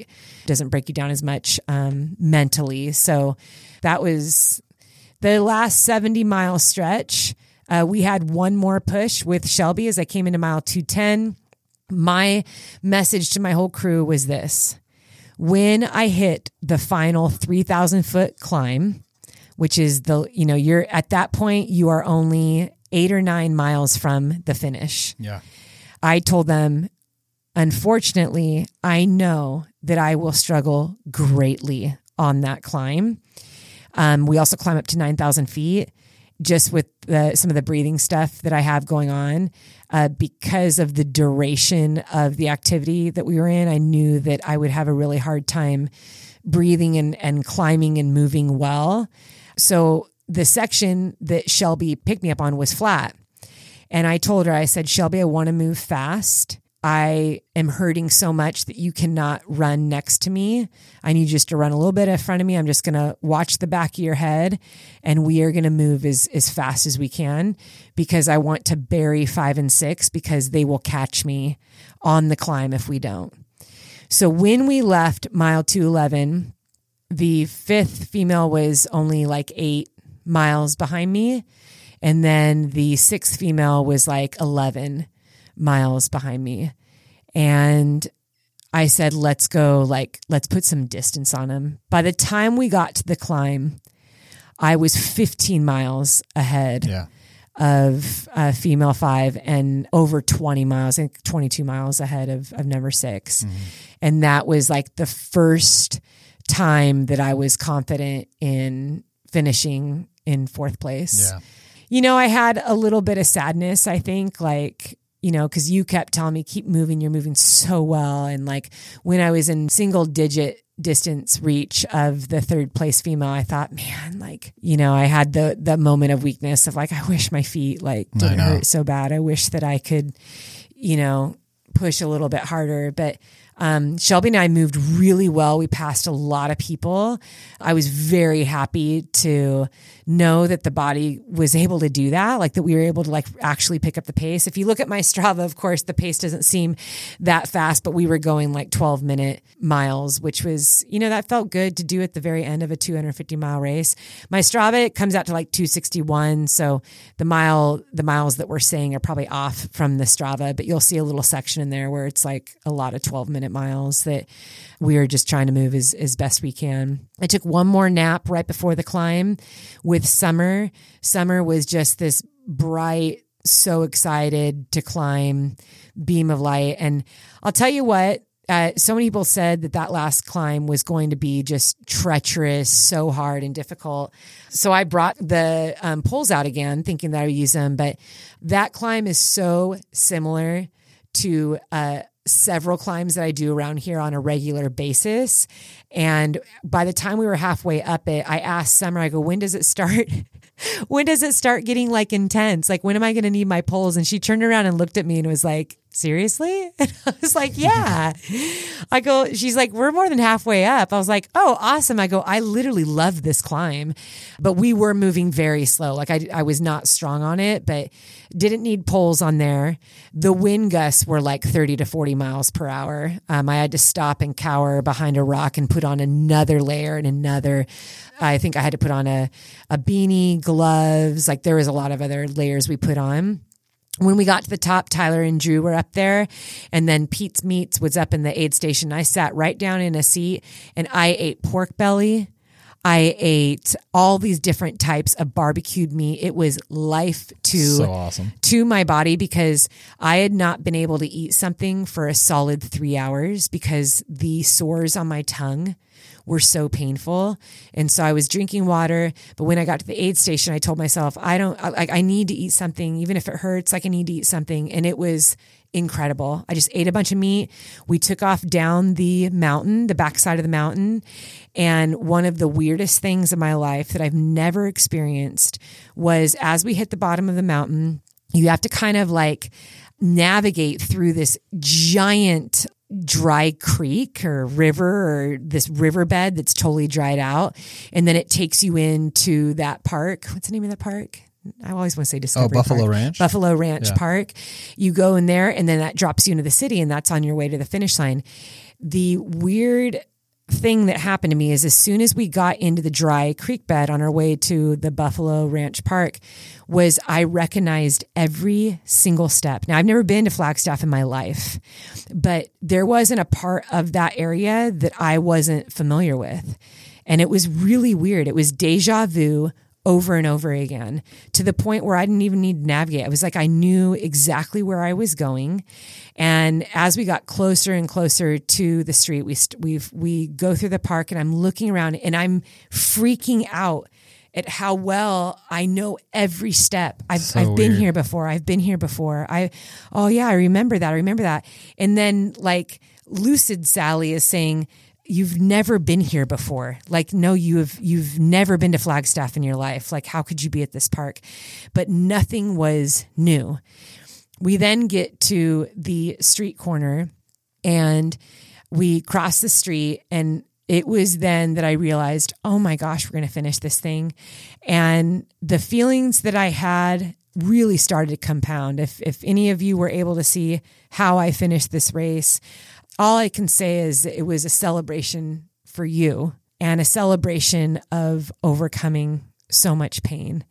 And I think that one of the most beautiful parts, and I knew that the live feed, it came on me. I was in so much discomfort on that street. Like the sidewalk hurt to run on. Mm-hmm. Like I was like craving to be back on the dirt. But the sidewalk like hurt. So I was like fast walking, jogging. And there was a couple cameras on me. There was, I think Trail Junkies had a camera on me. The live feed was on me. Drew and Tyler on me. There's a lot of people on the street, and it was still early enough in the evening. I think it was like around 8:00. So there's the town was lively. And I could hear the live feed, like the commentators are asking me questions, and I was able to answer a little bit of it. And because you, Eddie, had told me that so many people were watching in the live feed, I just felt like this, it was weird, like just this overwhelming support and love just like coming through. Mm-hmm. And as soon as I hit that alleyway, that iconic right turn, and I saw that finish line, it was like I had this it was like a spiritual outer body experience where I just like took off.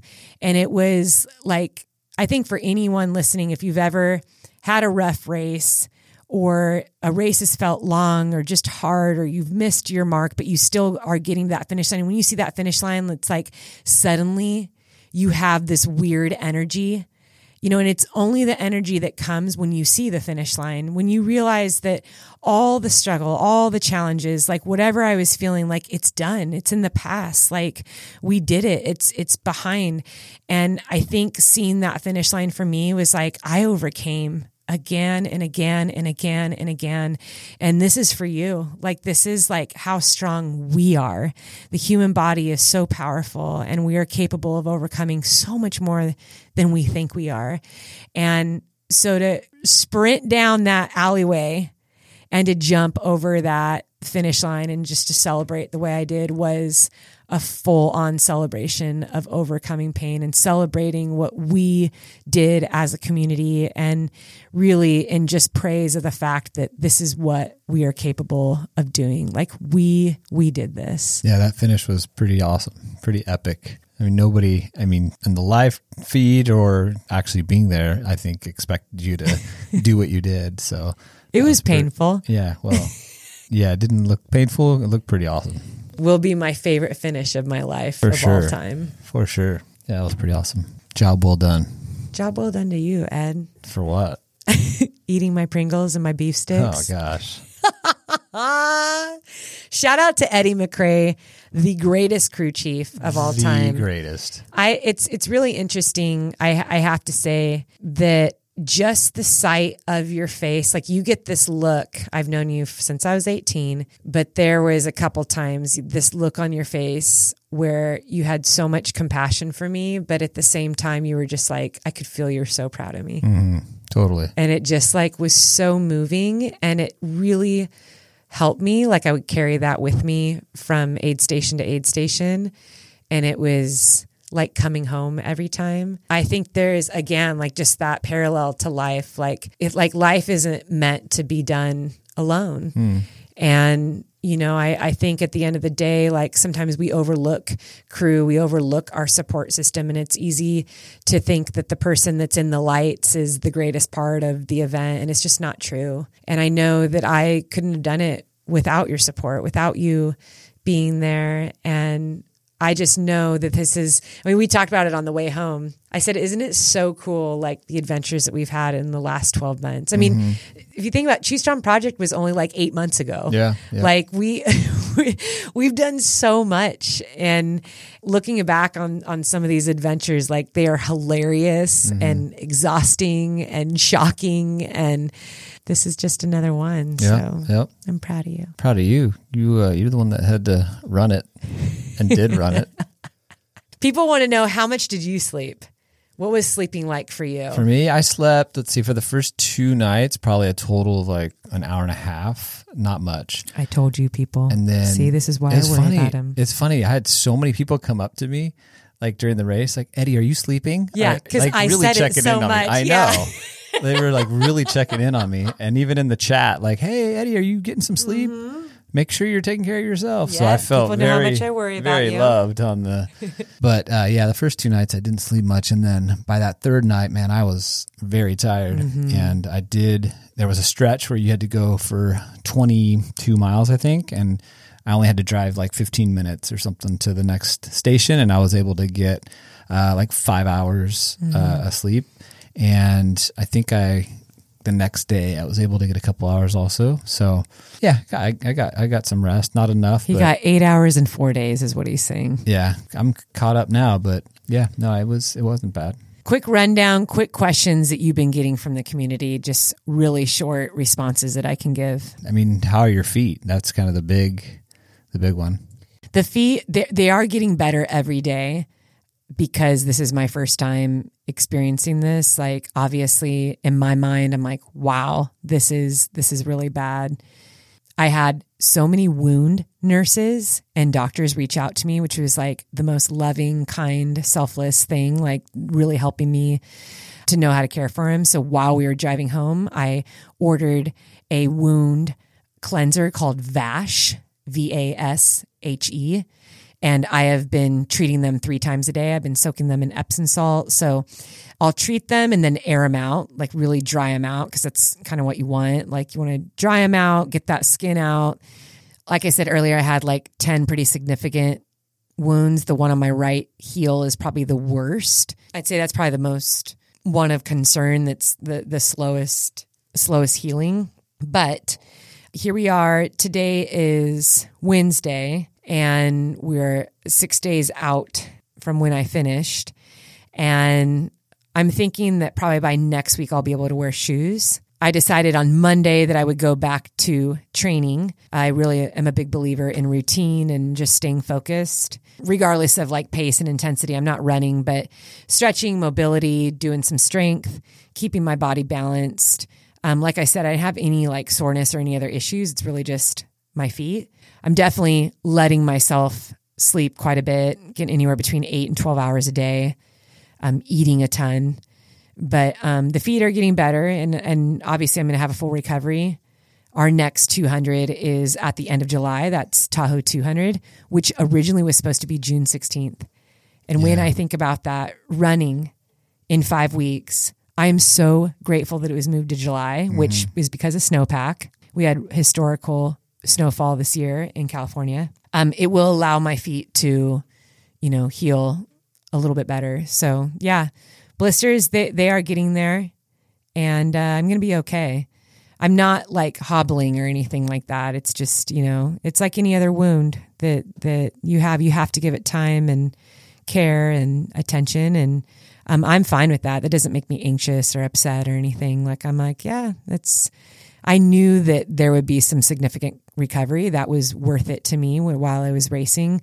I trained so focusedly and hard for this race that I was willing to have a longer recovery. And again, I can't stress enough how important it is that, that we look at our own discomfort and pain and challenges, whether in a race or in life, and know that it's very unique to us. And we know what our thresholds are, what we can handle, and it's okay to push through. I don't think that we always need to think that discomfort and pain is a bad thing. It is wise to evaluate like the overall goal and what is going on. And, like I said, if I was like had a broken bone or like rhabdo, like I definitely would not have continued, because that's just foolish. I love the sport too much to do something so foolish that would put me in the hospital or end my life.